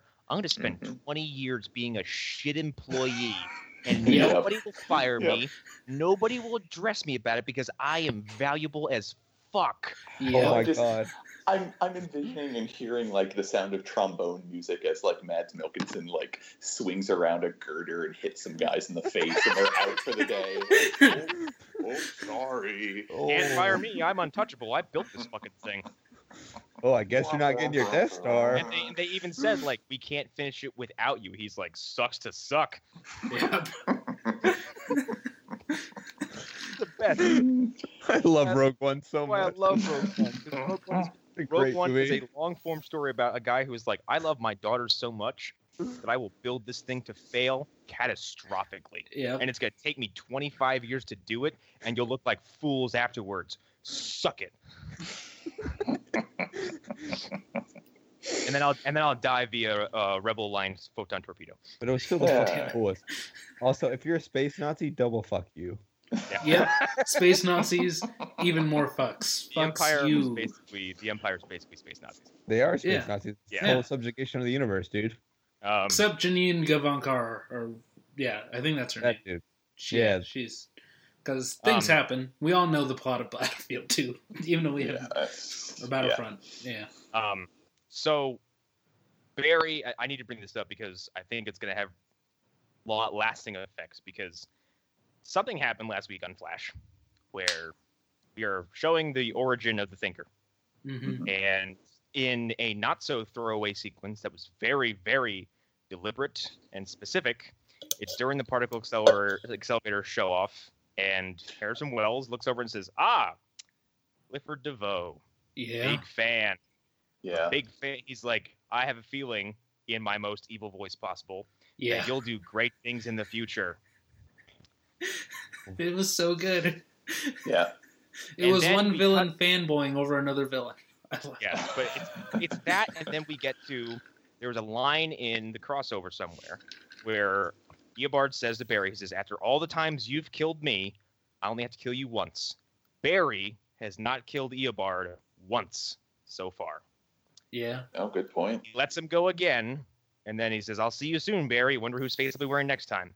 I'm not so much worried about the face thing, but I have a feeling that very soon Eobard Thawne is going to attempt to kill Iris, and Barry is going to snap his neck. I can see that. Oh my god, I want that so much. It I can is. see that. It is. It's. I'm not saying it's being hinted at, but like I'm like this groundwork is very specific. Well, it's because like there is so much they haven't done with the storyline, the Flash storyline stuff yet. Like, that relationship is so unique in comics. Like, Mm-hmm. There is chronicles of them fighting to and fro, and like we haven't seen any of it yet. We've seen the end of it, and we've seen maybe the beginning of it, but we have not seen what happened in between. No. Yeah. At all. And that line, after all the times you've killed me, like that obviously implies that Barry has beaten him several times. Yeah. And realistically, Barry's only technically beaten him once so far. Yeah. And the other time Black Flash got him. Well, that's a really good point. Didn't even think about that. Assuming Black Flash wasn't Barry at the time. Ooh. No, don't do this. Stop. We're not doing this right now. It was Hunter Zolomon. I know, but it's funny. It was Zoom. But I liked when Overgirl went full Godzilla and Godzilla versus Destroyah. That was a fun moment. Yes. Actually, my takeaway from that was yes. My takeaway was more that was the end of the first season of Heroes. Oh, it is very similar to that, isn't it? It's very similar. Yeah. In Superman Unchained, Wraith. I'm never sure if it's Wraith or Wrath, but whatever. He like blows himself up to like stop an alien invasion. So yeah. That's very similar to that. But I was throwing the Godzilla in there just for Hunter, just because I knew he'd feel me. Yeah. Destroyah. Yeah. So Overgirl. Might as well be called Supergirl. Supergirl shows up. She's like, "Where do you want to go?" Bad joke. Overgirl goes full nuclear, and Supergirl takes her in. I was kind of expecting Dark Knight Returns crispy corpse Kara. Right. Oh god. That would have been really cool. That would have been so cool, but I don't think they have the effects for that. Well, they kind of do it because she does fall back to Earth, and she looks a little bit pale. That's about it, though. Yeah. And then fucking Nate. The former historian. Yep. Super nerd historian catches the Kryptonian and craters. It is fucking awesome. It's so good. And doesn't he say something? He's like, "Well, I am a man of steel." Yeah. He does. I figured the Man of Steel should catch the Girl of Steel.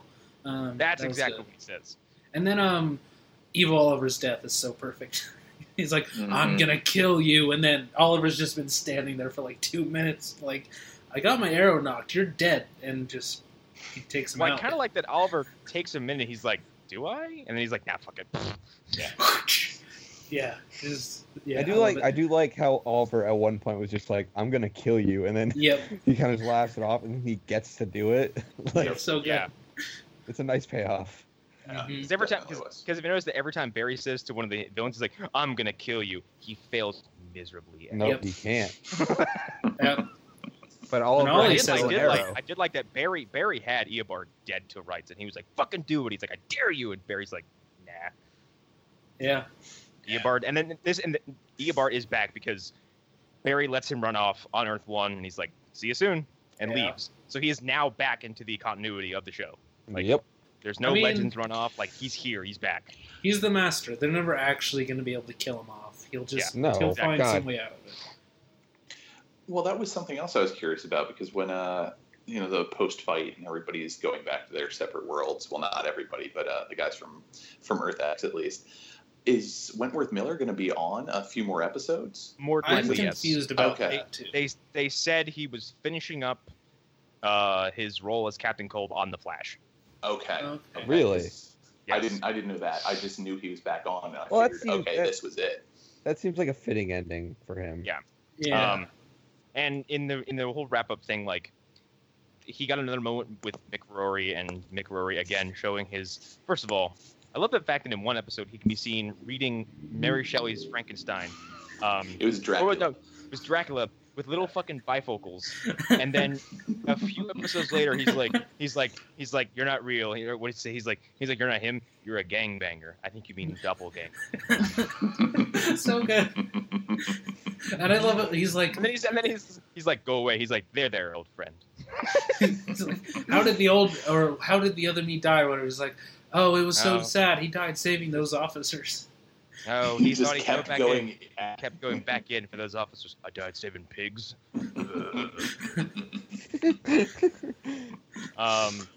Everybody kind of got the little happy ending. Kara gets over Mon-El. Alex kind of comes to terms with the fact that she's like me and what was it Maggie? I can't remember. Yeah, I think so. Yeah, maybe. She kind of like her tryst with Sarah kind of let her get over it. Yeah, kind of. And which Sarah's I'm glad. Sarah's kind of like, hey, cool, bro, good for you. Yeah. She's like, I'm glad that my experience with Nisa helped. So yeah, that was good. Well, and Mick's comment to Sarah as they're walking out, like, you hit that. It was so good. And she just slaps him on the back of the head. So good, so good. And the camaraderie is so fucking real between all these people. Yeah. Can we talk about the rapidly aging baby? Wait, what? The 2-year-old baby? Am I wrong? Is the baby not aging super quickly? No, it is aging pretty quickly. Wait, what did I miss? Okay, so during the funeral scene, we see baby Ronnie. And baby Ronnie, that's right. He's at least 6 months old. Yeah. So old. He's... I like how the common thread between these shows is like they just don't know how to handle children at all. They don't know how to How old's Oliver's son? I don't know, 11, 5. Who cares? Doesn't matter. Doesn't matter. Make him do kid stuff. If it's under 18, it doesn't matter. I forgot about the funeral. Oh God. And like, I think I can't remember what Jack says to Martin's wife, but she's like, "No, you're family too." She's like, "You spent all that time, like, in his head, by his side, the whole time." She's like, "You were there with him at the end." She's like, "You're just as much a part of this family as anybody else." Yeah, I love that. I love all that. And I feel like Ellen pointed this out once, and I might have forgotten. I didn't realize Stein is supposed to be Jewish, so that adds like an extra level of importance to this. And I completely forgot that. I do feel like he corrected me probably on that one. So I mean, Stein's Jewish and Jax is black. Like, that's two people the Nazis tried to wipe off the earth specifically. Mm-hmm. Yeah. So yeah. And the gays. Yeah. Yeah. The funeral is gut wrenching, and like as I said, it's not where I expected Martin's story to end. Yeah. It was definitely a hard left turn, like that he died. Like I was expecting at least for like. I was expecting a bit, honestly, if he did die, like, it was in the back of my mind that maybe he will die, but, like, I was expecting it. It wasn't what I expected. In the back of my mind. Up until the double weddings that they have immediately after, they treat it with so much respect. But then the double weddings happen, which... Oh, okay. Let's, before we talk about this double wedding, we glossed over something that could be huge. In episode 1, right before Barry gets married, a little girl walks up to him. Oh, no. Like a young adult. Yeah. Walks up to him, who looks kind of mixed race. Yep. And says, "Wow, I can't believe I'm here. This is so cool." And he's like, "Do I know you?" And she's like, "No, total stranger. I think this wedding's gonna be really important." Please remember to say I do. Bye. Runs away. Most obvious time traveler ever. Fucking Barry's daughter, if I've fucking ever saw her. Or it's Wally's daughter. That's the only other possibility. But like, the thing about that is like, why is she there? Like, yeah, that's specifically why does she want him to say I do? Like, because she needs them to get married so she can be born. Yeah. That or like, because like maybe because like, hey, your mom and dad's wedding, like they fucking fought universal Nazis. They did? I'm gonna go see this shit. Aren't they not technically married? No, they're married. They didn't finish the vows. Yeah, but they were well, like I think they said legally they're fine, but ceremonially they're not. Oh yeah, I remember now. Yep. Yeah, right. They said legally they're fine, but ceremonial like they never got finished. This is where fucking poor John Diggle. That's the thing. What was he doing? He was squeezing a stress ball. No, his arm is fucked up. So he's doing it. I'm assuming he's doing it for like muscle therapy. Like, recovery. I get that, but it's still just like dude is just chilling out and trying to recoup for himself after being in the hospital for what? But this 2 is episodes? it's a recurring thing with Diggle is that ever since he's met Barry, he's been completely and utterly freaked out by him. And all the metas he meets, like in the have you seen the 3-minute fight clubs they do to promote the shows? Yeah, I saw that. Yeah. In the second one, like Martian Manhunter transforms and Diggle drops an entire sandwich. Like he's like, what the fuck? And like he is the only one who like basically he is like the audience kind of he's like surrogate. Yes, because every time something extraordinary happens, he's like, "Are you fucking seeing this?" And everyone's like, "Yeah, he's an alien. We know." And he's like, "No, but he's a Martian. He transforms." Like, yeah, I need to rewatch that now that I'm more familiar with everybody. So, and like every time Barry has grabbed him and whisked him away somewhere, he pukes. Yep. Every single time. And he's like, always like, "I hate when you do that." And usually he's like, "Please warn me next time you're about to do that." And lo and behold, like. Barry's like, isn't John a minute? Yeah. And I watched the GIF. There's a GIF of this too. And the most comical part about it is after Barry hits him, it grabs him, like the ball is in the air, it hits the table, and everything around Diggle is a fucking disaster. There's paper and shit just everywhere. And I thought about that. I'm like, Barry probably causes some kind of ruckus or mess everywhere he goes.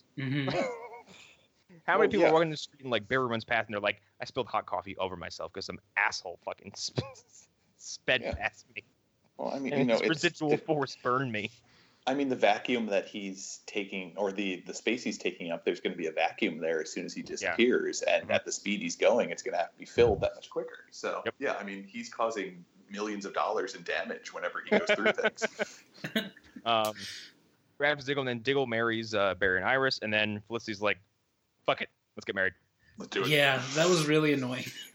Like, this scene almost sunk the crossover for me. I'm glad this happened because now I get to, when I come across these people who are at this point in like all these shows running, are like, Felicity, she's the worst. I'm like, fucking get used to it. She's great. Now, okay, you know what?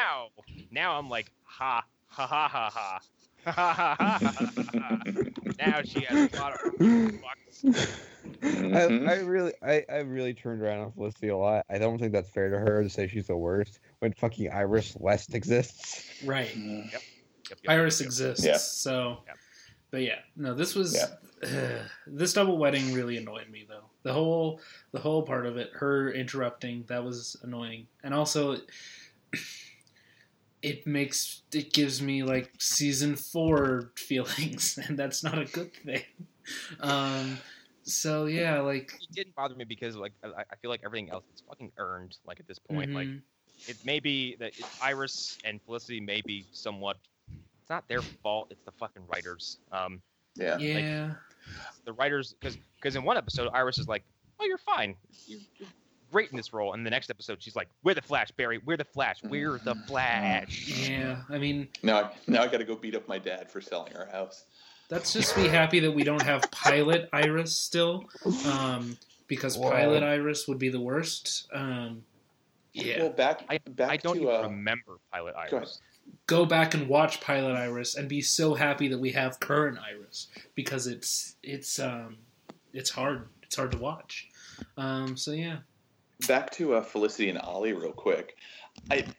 I've known a few people that have proposed to somebody and they've been declined, and they tried to continue their relationship till things were better, blah blah blah, and it never worked.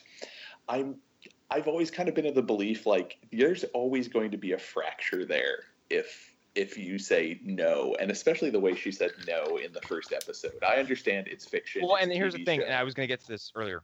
Her reasonings are baffling because, like, if it was like, I'm not a marriage kind of person, yeah, that would be understandable. However, she tried getting married before.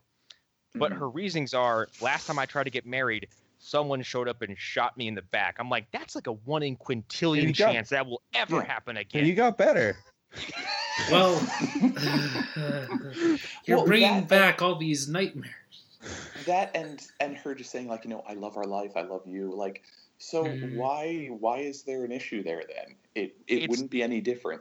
Also, like, there's only room in fiction for one Perry Cox and one Jordan, and their relationship in Scrubs works the way it does because they're two vile, vitriolic, fucking spiteful people who get off on each other's anger.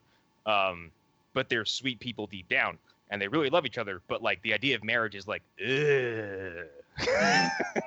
Because they're both prickly, mean people, and they get off on it. And it's fine, and they don't have to be married to prove it. Actually, I think they said, like, in one episode of Scrubs, like, they find out that, like, through some kind of legal fuck up, they're still married, and they're miserable because of it. And then, like, I think Dr. Cox walks to Jordan at the end of it and says, he gets down on one knee and goes, Jordan, will you divorce me? And she goes, oh my God, I thought you'd never ask. That works for them. Also, they have a son together, so they're not going anywhere. Yeah.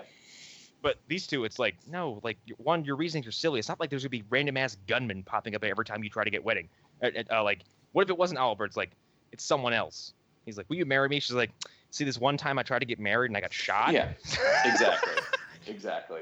I'd be super down, like, but the whole wheelchair thing. Then I got real mad and stood up. Everything's okay. None of you understand the trauma that I feel when you talk about it. I was in the room when this happened. Also, I'm mad that Alan wasn't here because Stephen Amell posted something on his social media today, and it just said, I wish you could see a deleted scene from the Crisis on Earth X crossover. And it was him and Justin Hartley from Smallville. What? Oh. Whoa. Alan would have melted down. I would have melted down. Dissolved. Whoa. Okay. Yeah, people on his page lost it. Like, are you fucking kidding me? That's... Oh my. That's actually hilarious. He probably would have, like... I'm imagining what he would have... I mean, like, was it an Earth X Green Arrow who was a good guy? No, he was Earth X Führer's brother. Obviously. Yeah. Like... Well, I'll be curious to see if this actually comes out in its own, like, DVD set. No, don't be surprised if it does, because deleted scenes from the Flash pop of all time. There's scenes from season 1 of Flash that I am furious that they cut. There's one from season 1 where it's after they've captured Eobard Thawne as Harrison Wells, and it's right before Barry's going to go back in time and try to save he's going to save his mother. And Joe walks up to him and says, like, they have a conversation, and, like, Eobard is like, Joe, he's like, buddy. He's like trying to be friends with him, and Joe's like, I don't know who you are. He's like, we don't have that kind of relationship.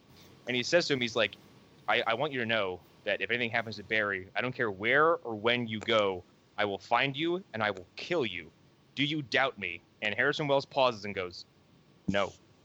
And Joe walks away, and that's it. I'm like, that would have cemented Joe even further as one of the strongest characters in this series. Because he walks up to a time traveler and goes, I don't give a fuck where you go to. I will find you. And I will murder you. Yeah. That makes Joe and Steve Harrington the best dads of... Yes. Best dads of all time. Yeah. Best dad of the 2010s and best dad of the 80s. It's really great that Steve Harrington is America's dad now. Yeah. Yeah. The new baby. There should be a Babysitter's Club reboot just starring him. Yeah. Okay, so Bottle of hairspray. so I don't know how they're gonna top this. I mean, I have ideas though. They go to another Earth, and that Earth has Wonder Woman, Superman, and Batman on it. And that's the only way. If that doesn't happen, I'm gonna be surprised. Because that's how that's else the only do you thing that top makes sense. Like, and it's a way to establish Wonder Woman already. And to that is your immediate get out of jail free card for including these characters in the TV universe without having them be on there permanently. Right. And also, you already have Tyler Hoechlin. Like, yes, he's a different Superman, but he can still be there. Yeah, you can bring him back, and it can be a world where, like, the remainders of the Justice League have been killed off, and all that's left is the Trinity. Yeah, that would be good. And you can have like Bruce like walking up to young Barry and going like, "I can't believe you're this young. Like, I haven't seen you looking like this in a long time." Yeah, that would be so good. And then Bruce Wayne's like, "I could kill you." That's how you do it. They're like older version. Goddamn, I could kill you. You're too fast. What's your mom's name? Nora. Okay. Or I mean, you're definitely on my kill list. They could even do something where it's, I don't want to say like super babies, but they could do a younger version of them where like they're the very beginning of the Justice League, like where they aren't really trusting each other completely, but they're starting to work together. And I think that could be a really interesting too, because it could be these established heroes from a different universe where like, wait, you have these powers, and you're, I mean, Ollie would basically be saying, "Oh, you're essentially me, except you're wearing that outfit," and just teaching them like to trust each other and use their powers for good. Yeah, I think that would work very well. Because that's the only thing I can think of. There are other crossover ideas that they could do. Well, like no more alien invasions. Like the Dominators is basically that's it. Yeah. No more. And even like Kara, even on screen, dismissed them. Right. Yeah. And there's, I think this is building up towards Infinite Crisis, and I felt that for a long time. So I think we'll get another event that is called Crisis in some way. And then at year 10 of Arrow, we'll get Infinite Crisis. Fuck. I'm calling it right now. And that's how they'll introduce Earth 1 Supergirl at the end of it. And they'll kill off Melissa Benoist. I was thinking earlier, like, what if Earth 1 Supergirl is just Power Girl? Like, that's true. That's possible. Yeah. But I here's the thing: they killed off Stein. Yeah. So it shows that they're willing to give us consequences in future crossovers. Yep. The chances of them not doing Superman holding dead Supergirl on the TV shows, I just don't see how they wouldn't do it. Especially now that the Justice League kind of bombed. Yeah. Like, that's becoming more and more likely. Yep. Becoming more and more likely. And didn't we say if Justice League fails anyway, that I can see Warner Bros. And DC going like, all right, let's start prioritizing this TV stuff. Yeah. Because we haven't colossally misstepped with this yet. And it's like, it's clearly the better product. Yeah. Like if Black Lightning comes out in a month, it's like a month actually, or like a month and a week to the day almost. And if Black Lightning is a hit, then like CW has clearly found some sort of, I don't know, chemical compound or some sort of equation that makes good DC shows. I mean, somebody in that company is confident in Black Lightning, or why the fuck else would he show up in Injustice? Mm-hmm. Well, I also have a completely cynical view on why Black Lightning's coming out when it is, because Black Panther is coming out in, February? Yeah, but at the same time, I think that's completely cynical, and I don't think it's connected at all. But it's got to be there too, to an extent. I also think Black Lightning is the response to years of people going, "Where's Static Shock?" And I think people at DC are just like, "We're not interested in doing that again, but here's this." Yeah. And it feels more like an answer to Luke Cage to me, to be honest, based on what I've seen from the previews. Yeah. No, that makes sense. That makes a lot more sense. And my thing is like Black Lightning is not set in the current CW continuity. No. Which seems like a misstep. If I don't believe them for a second that he won't show up in some way in future crossovers. crossovers. Not at all. Like I don't buy it. Nope. Well, that's their bread and butter. They know that by now. So it just doesn't make sense for them to be like, nope, this is completely closed off from all their continuity. Nope. They'll find a way for like Arrow to show up in the Black Lightning universe somehow. Or they'll do what I've said, which is just say Black Lightning is in the same universe as Supergirl. Because that universe it's not very filled out compared to Earth 1. Earth 38, it's just Supergirl and Superman. And Martian Manhunter.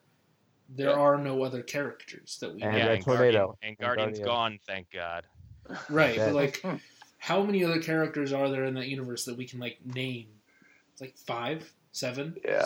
So setting Black Lightning in that universe would make sense, and I don't see why they don't. I do get like we want to do it on our own, and we don't want to like depend on like. We don't want to depend on the love from those other shows. We want to make this show its own thing. Well, and I get that, but you also have these amazing stepping stones and tools to work with. Why not use them? Well, I know. Here's my thing. I think as soon as this is either deemed, if it's a failure, then whatever. If it's a success, like Barry Allen suddenly hopping into that universe. Is because we've totally seen this before. Yeah. This happened. How it's gonna happen. CBS said Supergirl would not be in the same universe as their other DC shows. And then boom, Barry is the connective thread between Supergirl and CW. Yeah. Well, and they have the perfect in for it because Harrison obviously knows of other worlds very well at this point. So it's so easy for him to be like, oh yeah, well there's this guy that I know of. Oh yeah, I totally forgot to mention it before. But... And Cisco can reach us to any universe, And Harrison Wells has directly referenced Superman and Batman before, so him knowing about Black Lightning wouldn't surprise me. Yeah. Yep. So I don't know what everybody. Very positive about this entire crossover event. Oh my God, yes. Yeah. It had stakes. Positive. It had good character moments for all the characters. Yeah. Everybody was represented well. Yeah. The logo was cool. Yes. The fact that it wasn't here's Supergirl, here's Flash, here's Arrow, here's Legends. It was called Crisis on Earth X Part 1, Crisis on Earth X Part 2, Part 3, Part 4. Well, and just the fact the opening, like, it wasn't like, oh, here's Supergirl's part of it, and like you're saying, it was here's Arrow doing something, but it was a combination of all of the different shows in the opening together. Right. Yep. And that just showed their dedication to it actually being a full-on crossover. No, this was as far as entertainment goes, on par with the first Avengers film. Mm-hmm. As far as I don't disagree with that. Earned, sincere. Genuine and just like working on every level. Yeah. And the fact that there's a clear path to this point from the beginning. Yeah. And as someone who just jumped in on the current seasons, it worked perfectly. Like you understood all the stakes. That is an important thing. Like Eric, you've been watching for like the last 7 episodes. That's as much history as you have with these characters. If you add that up, that's an entire season of television. And like contextual stuff from conversations, and that's really about it. Yeah. It's like your experience of this is like reading a comic and seeing a little like a box in the corner saying "See Nightwing issued 7 for this information," and like you've basically done that without even having to go back and read a metaphorical comic. Yeah.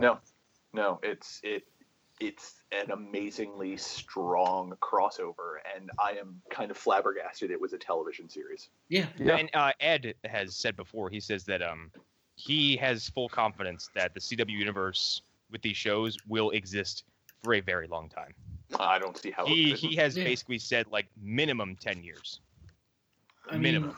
Like if you doubled the budget of this, just doubled it, and you release this in theaters, it would work as a movie. Yeah. Like Are you kidding? I would have paid happily to see this in a theater with a crowd. Yeah. Yeah. Absolutely. Like Because let's look at what else has come out in theaters. Marvel's Inhumans came out in theaters. Nobody gave a shit because nobody cared about Inhumans.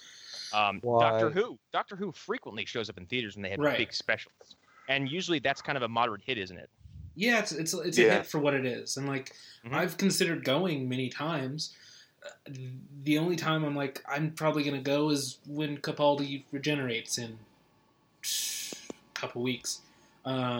Not even a couple weeks, 2 weeks. I'm considering going to that. On the level of Who, someone just told me today, someone I work with who watches, told me that Matt Smith, David Tennant, and Christopher Eccleston have all been seen shooting something for Doctor Who. Ooh. Yes. That makes me very interesting. happy. Yes. So we Eccleston might not be seeing... is the big part of Eccleston that. is the big thing. Yeah. Because he does not... Yeah. Well, wasn't his problems with Davies? His problems with Davies, but they asked him to go to the Doctor Who equivalent of Celebration, and he just sent a video from the set of Thor. Jesus Christ. Jesus. Yeah, and he said he wouldn't come back because he was done with it. That's why he didn't regenerate into, or John Hurt didn't regenerate into him in the 50th. That's the only reason that didn't happen, because he's done with the character, whatever the hell that means.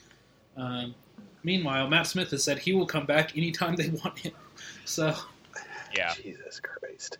I love Christopher Eccleston, but come on, man. What else are you doing right now? Mm-hmm. He was that character in Thor everyone likes. Right. Malekith. That great Marvel villain that we all love, and is in no way a standard for a bad villain. I don't remember what he looks like. Did he have black eyes? His face was all white. And his face, and then it got burnt because Thor lightning. That in the comic, he's half black and half white. And he killed Thor's mother. How many of you remembered that before I just said it? Oh my god. Huh? He killed Thor's mom. That's a thing that happened in that film. Yep. None of you remember it. Nope. That's a movie? That's a thing that happens in the movie. Thor's mom dies. And he's not even really the main villain at the end of the movie either. It's the Aether. The Aether. That's the mark of a great film. Yeah. Crisis was better than that. Instant forgettability. Yeah. But no, I would watch this in the theater. The only thing I would want that the theater wouldn't have is the cliffhangers in this worked very well. And they took advantage of the fact that they were on television. Yep. Yeah. So that's the thing. But other than that, movies all the way.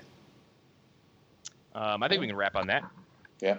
Definitely. Yeah, I don't have anything really negative to say about this at all. I'm having a hard time finding things I did not like. And I mentioned the two. It's Iris and Mon-El. The Mon-El stuff is so non-consequential because he's there and gone. It's the misuse of Wally, and it's the Iris being terrible, and and it's not even a complaint because it's kind of necessary, just like the breath before the episode 4 climax. Yeah. Mm-hmm. And that's it. Other than that, we're not exactly, immune from criticizing these shows.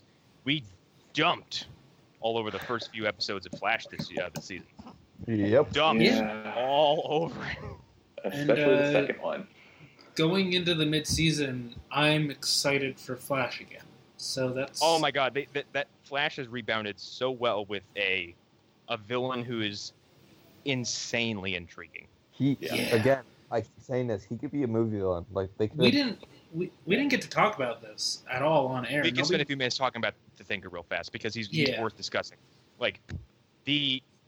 His confrontation with Barry at the end of last week's episode. Well, the last Flash episode. Anyway, the last Flash episode. Yeah, is nail biting because there's no pretension.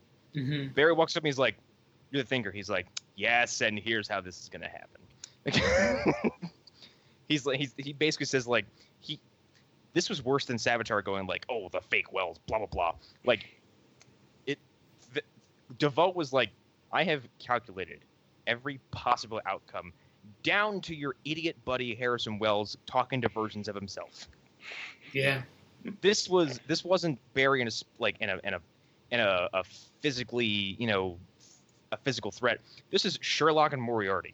Yep. Yeah. Mm-hmm. This is what I wanted in season 3. Yeah. Like, I remember talking about this. I remember saying, "Ooh, Dr. Alchemy could be a really interesting, like, mental villain. Like, he could, like, outsmart Barry." And I was so wrong. And then he's disposed of. Yeah. You realize, the thinker is someone whose mind works as quick as Barry is fast. Mm-hmm. And that's what makes it interesting, because it's somebody who can outmaneuver him in every way. The plot description of the next episode is the thinker traps the Flash in a Flash-proof trap. Okay, I'm in. Yeah. So yeah, because now it's we're on 8 episodes of like mainline Flash.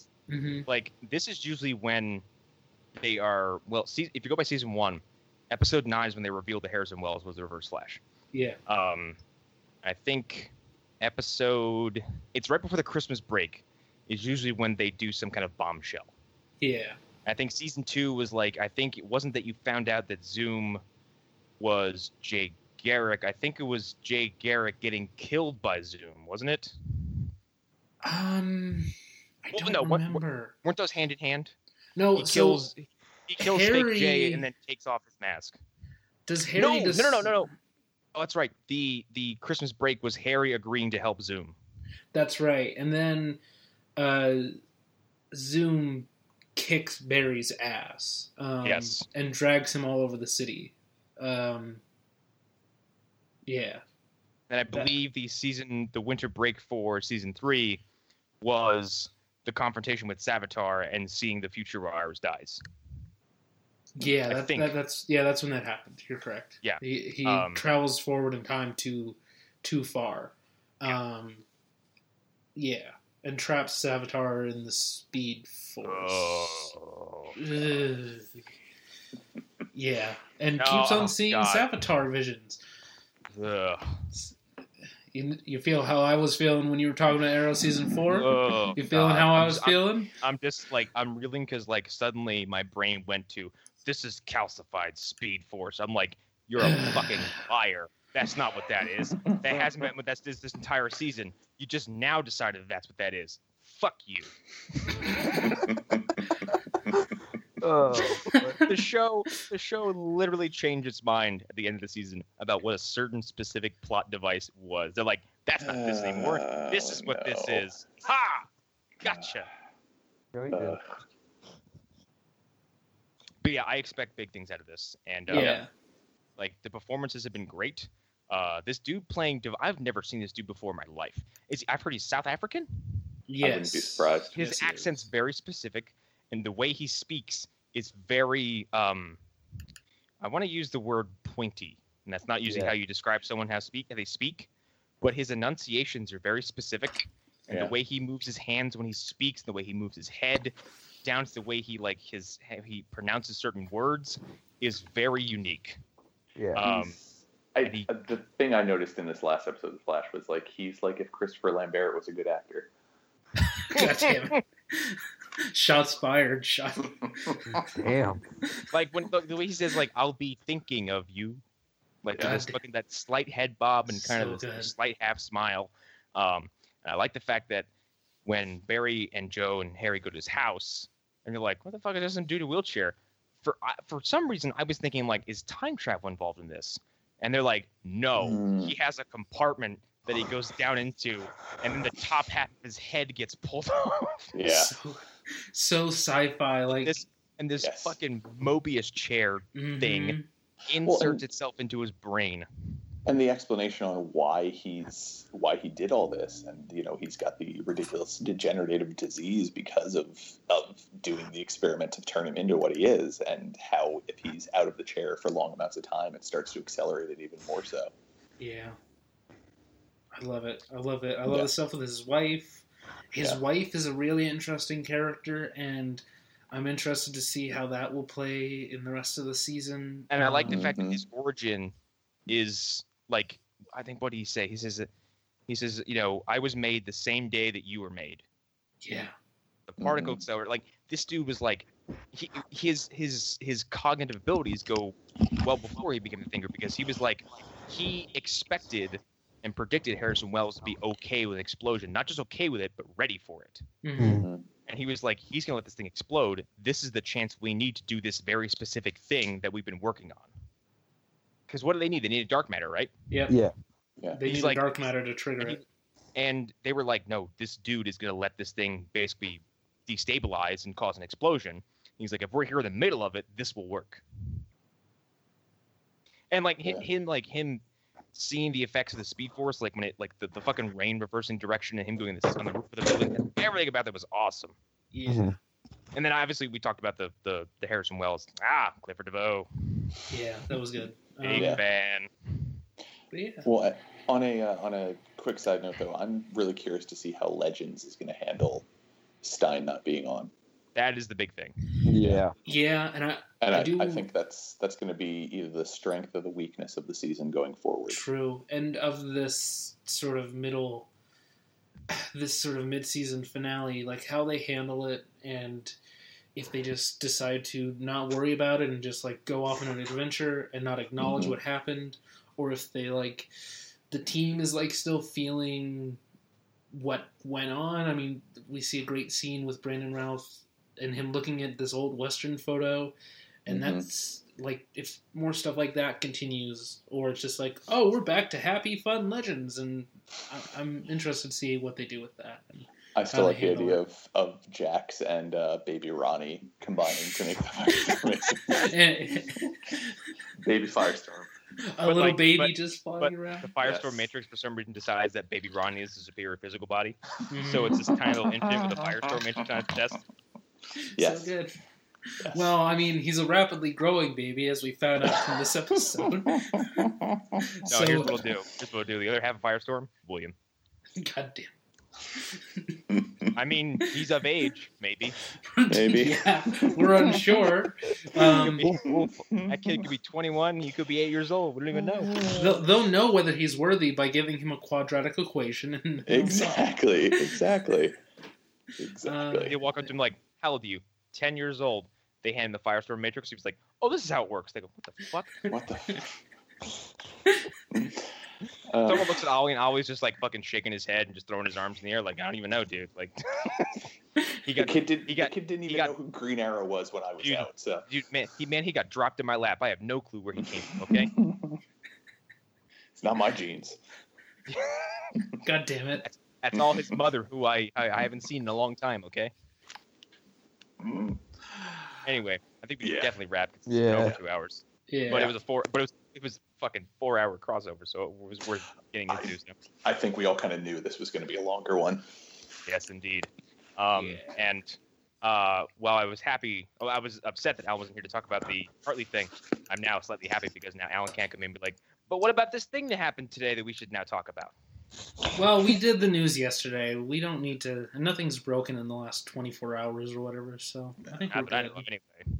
Yeah. Not that I want to talk about it anyway. We get off and they've announced like the DC universe is restarting or whatever. All of us get back on, like just fucking. We're like, we all went to bed and something happened. While we were sleeping, one of us got their shit together. I can come in every half hour when I'm at work. It's the no sleep version of Phantom Zone. Like one of us dropping bombshells. They announced a Flashpoint movie. The Dark Knight Returns movie. Oh boy. And then they announced an Identity Crisis movie.